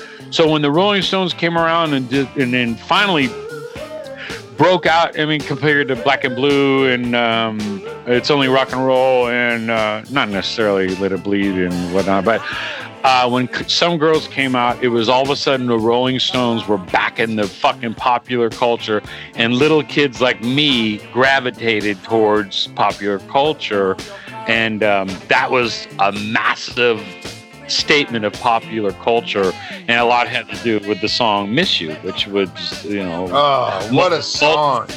Multi-format. It fucking had the killer fucking funky ass fucking disco beat, and Mick prancing around like the stud that he is. Yeah, man. Some Girls. Oh man, it gives me goosebumps to this day. That's my pick. What an and that's, I mean, you already said what I'm already fucked up now. Like I for those who don't know, I called Bill Wang last night after I recorded a new episode of Diablos and Podcastica. I called Bill Wang and we talked for like 2+ hours. Yeah. And I got all fucked up, and man, I woke up this morning like so hungover, like, oh fuck, and I gotta do an episode with Bill Wang, and I'm so hungover. But I assured Bill Wang, I'm like, don't worry, I'm gonna get drunk again. We're gonna have a good episode. But now, and at the beginning, I wasn't sensing the energy of the typical Wadzilla that everybody is so adorable. Oh yeah, no. Turned around. And I'm grateful that you asked me to be back on your podcast after all the drama of being fired and chastised and erased all the contribution. I didn't fire your ass, motherfucker. You know, I love you. But your co-host did, and I have no, bad thoughts about that. But just it is what it is. But you know what's more important is like the minute we're done, I am gonna fucking crank Some Girls. I am excited. Because Some Girls is like probably one of the most important albums in my history as a human being, because that is like awesome. I kind of knew that, but I'm really glad you're. Yeah, no. That is my first memory of music. My very first memory that I can track down and I can say, yeah, I remember this, is listening, to my dad playing Miss You. Mm-hmm. And, my mom will tell stories about me in a little onesie singing John Denver's Thank God I'm a Country Boy. But I don't remember that. Honest to God, I don't remember that. But I remember my dad had a chair, and it was my dad's chair, much like Archie Bunker had a chair, much like, fucking... His throne. Yeah, it was his throne, Al Bundy had his couch with his hands down his pants. My dad had a rocking chair, and I remember like sitting in his chair listening to Miss You, and that is one of my first musical memories of all time. Honestly, it honestly is. It's my first memory of music. Oh, I don't doubt that. You're 4 or 5 years old. Yeah, absolutely. Your dad. I've heard all sorts of great stories about your pops. Fortunately, both my parents are still alive. They had me in high school, so they're only less than 20 years older than me. So I'm very grateful, and I've heard all sorts of amazing. Your dad was very influential. If you listen to the back in the day, Wadzilla Rock show on internet radio, a lot of that shit is in your heart was stuff that your old man taught you, and bow down to Father Wadley, damn straight. Yeah. And I'm really glad you loved that album. I kind of figured you did. I know we kind of talked about it before, but it's just such an important album. I mean, when it comes down to it, I am like, first and foremost, I'm a Mick Taylor era Stones fan. I mean, I think that is the best, and I give all the respect in the world to Brian Jones too, because they never would have got where they got without Brian Jones. Brian Jones was so instrumental, massive, and because it used to be, for a lot of people who don't know, it was Brian Jones and the Rolling Stones before it was the Rolling Stones. That's how instrumental that motherfucker was. But a lot of people overlook the Ron Wood era. Like, okay, yeah, it ain't the same, but it don't matter, because Ron Wood was right there with fucking Some Girls, and Some Girls is just, black girls just want to get fucked all night. I just don't have that much jam. Yeah. Oh, God damn. Just masturbated, and you have you come course. You fucking worldwide record of jacking off during the 24-hour period 20 times. Yeah. And everybody knows. Everybody knows that listen to the show. I got a brown sugar tooth. Ain't no white woman fuck like a black girl. I'm sorry. Don't happen. I know that more than anybody else. And we're not talking about the Republican chick you were seeing. Well, I'm sorry. I speak from experience. Ain't no woman throw some pussy on you like a sister. Oh, do you ever talk to her anymore? Who? The black chick you were seeing, or the Republican family, was in the military last year? No. That chick. Unfortunately, I never got to fuck her. I wish I would, because, my God, she was fucking. Oh my God, she was fucking gorgeous. Oh yeah. I sent you the pictures. No, that chick. Oh yeah, you sent pictures. Crazier than a shithouse rat, but a Republican black woman is basically the same as a straight white male who likes Van Hagar. Like, right. No. No, there's something wrong. You told me about that because it was after the breakup, previous to Shauna, God bless her soul, dying. It was after the breakup, and you were just hitting chicks, and I say hit meaning hooking up, going on dates, diddly d, and I was there to try to fucking, there for you and everything. Oh, but man, no. That's my pick. What's your pick of the week? My pick of the week is funny because, we talk about a band that I used to love and now I almost hate. And now we're going to a band that I used to hate. And now, I'm really finding a new resurgence for. And that is Pearl Jam. Pearl Jam. Yeah, Pearl Jam was a band, I bought 10 like everybody else my age did. And I was like, okay, there's some cool songs on this, but... Generation X, your little kids like you or my age, we're the same generation. Right. Badass. And but it was one of those things that was almost like revenge.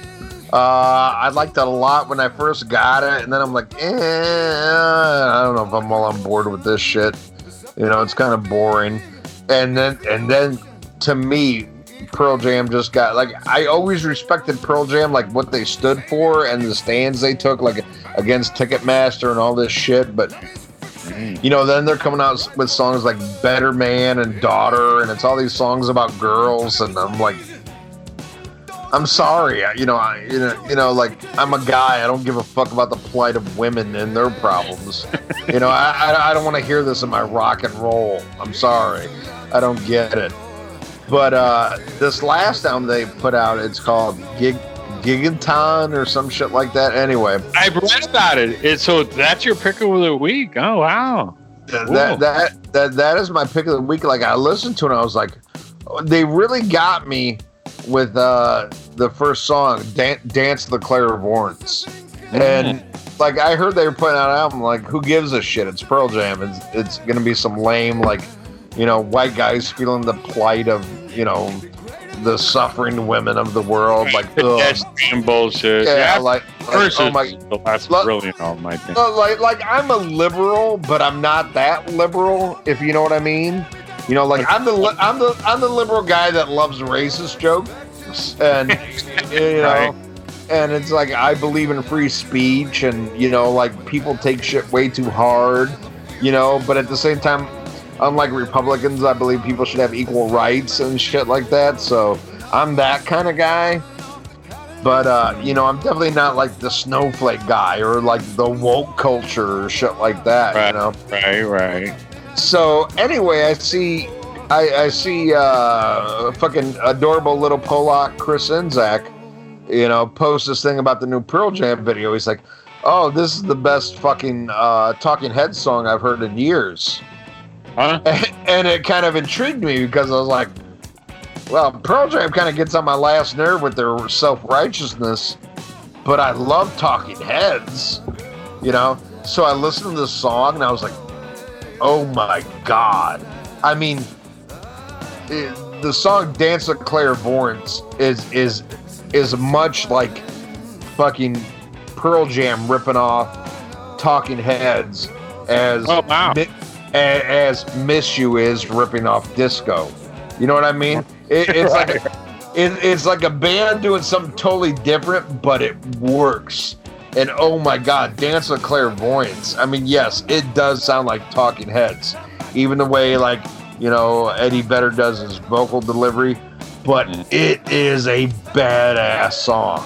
Wow, I'm going to have to check that out when we hang out. Wow. Dude, I'll tell you what. I didn't know you didn't hear it. I think you need to hear this song and then call me back after we're done.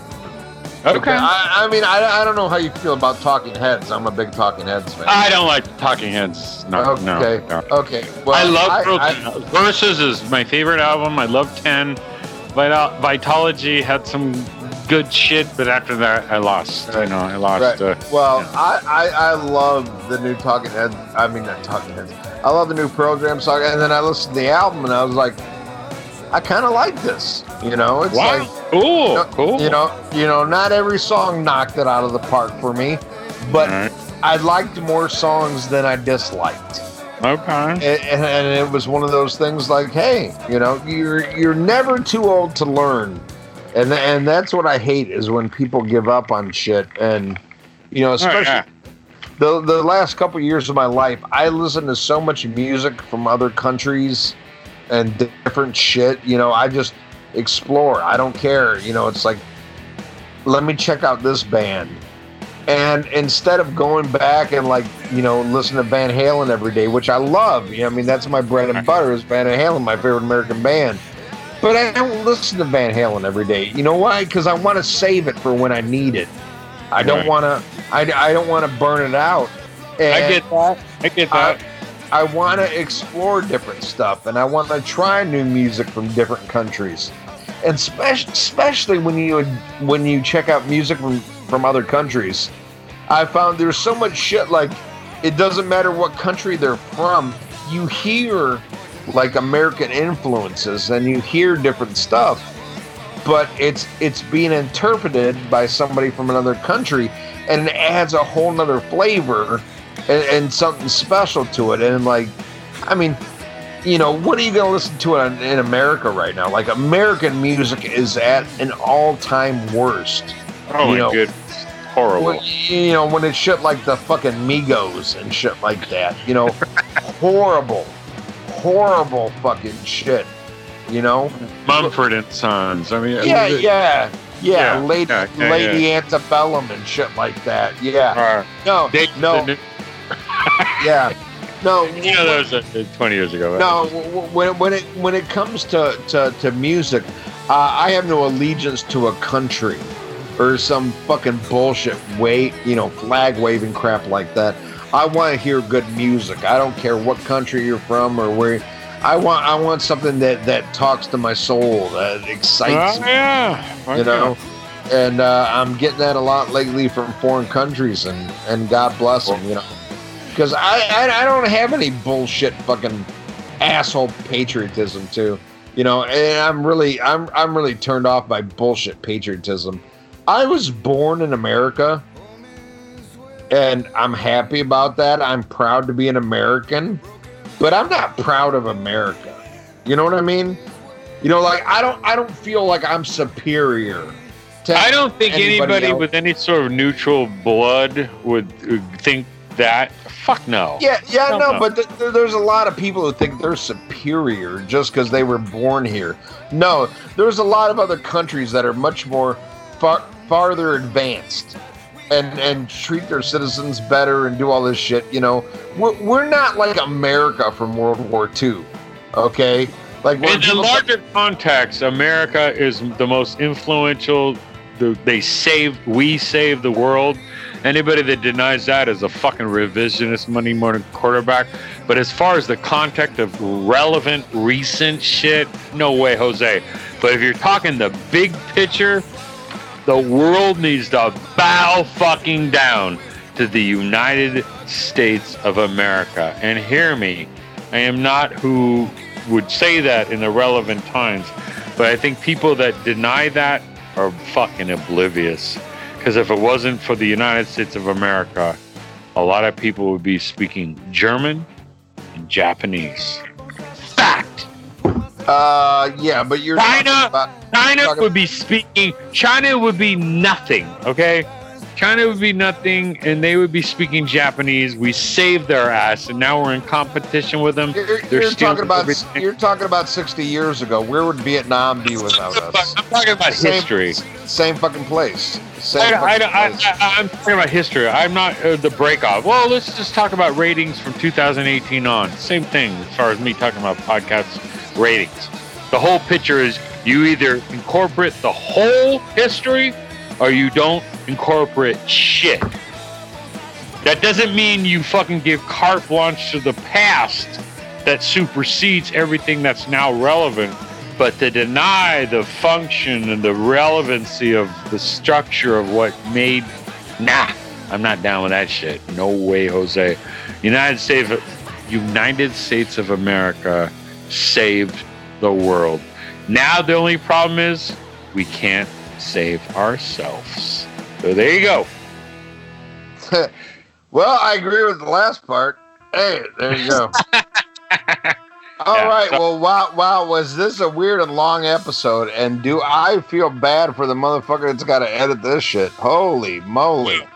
I'm grateful to the person that's going to edit it, and I can't wait to hear the final product because I'm grateful to whoever is doing it, and I'm awesome, and I hope you get the sincerity in the two guys that are really, really close and have had thousands of hours of conversations, whether it's on the phone or a podcast and everything, whether times are great or times are fucking horrible. When I was fucking falling to the wayside, ready to sink, and homeboy was there to say, fuck you, pick you up, or vice versa. You damn right about that.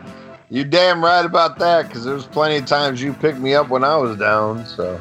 I know I did. It was a 6-month period that we talked literally every fucking day, and I didn't say probably more than 2 words for 6 months because I knew you needed it, and I knew that Shauna, everything to you, but I knew that. Everybody didn't know that. I knew who the fuck it was. It was the fucking woman of your life.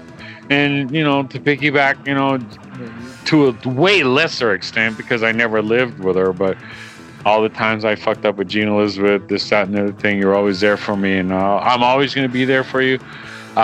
We've never fought, and I think there's something deeper to why we never have.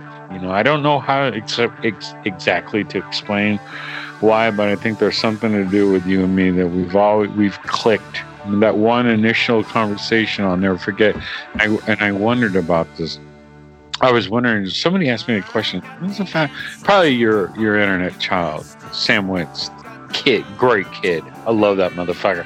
I love that kid. If it wasn't for you, I wouldn't know who the guy was. Anyways, I could be wrong, but the question was the first time I ever talked to you, and I started thinking, it's like, huh. And I don't know exactly when the first time was, but I remember when you called me. I was at Pier 39 at the Gold Dust Bar. You probably sent me a message a week prior. Says, "Hey man, I heard you on Talking Metal. You were talking about Vinnie Vincent. I on my own podcast. I want you to be on our podcast. We're going to review Lick It Up.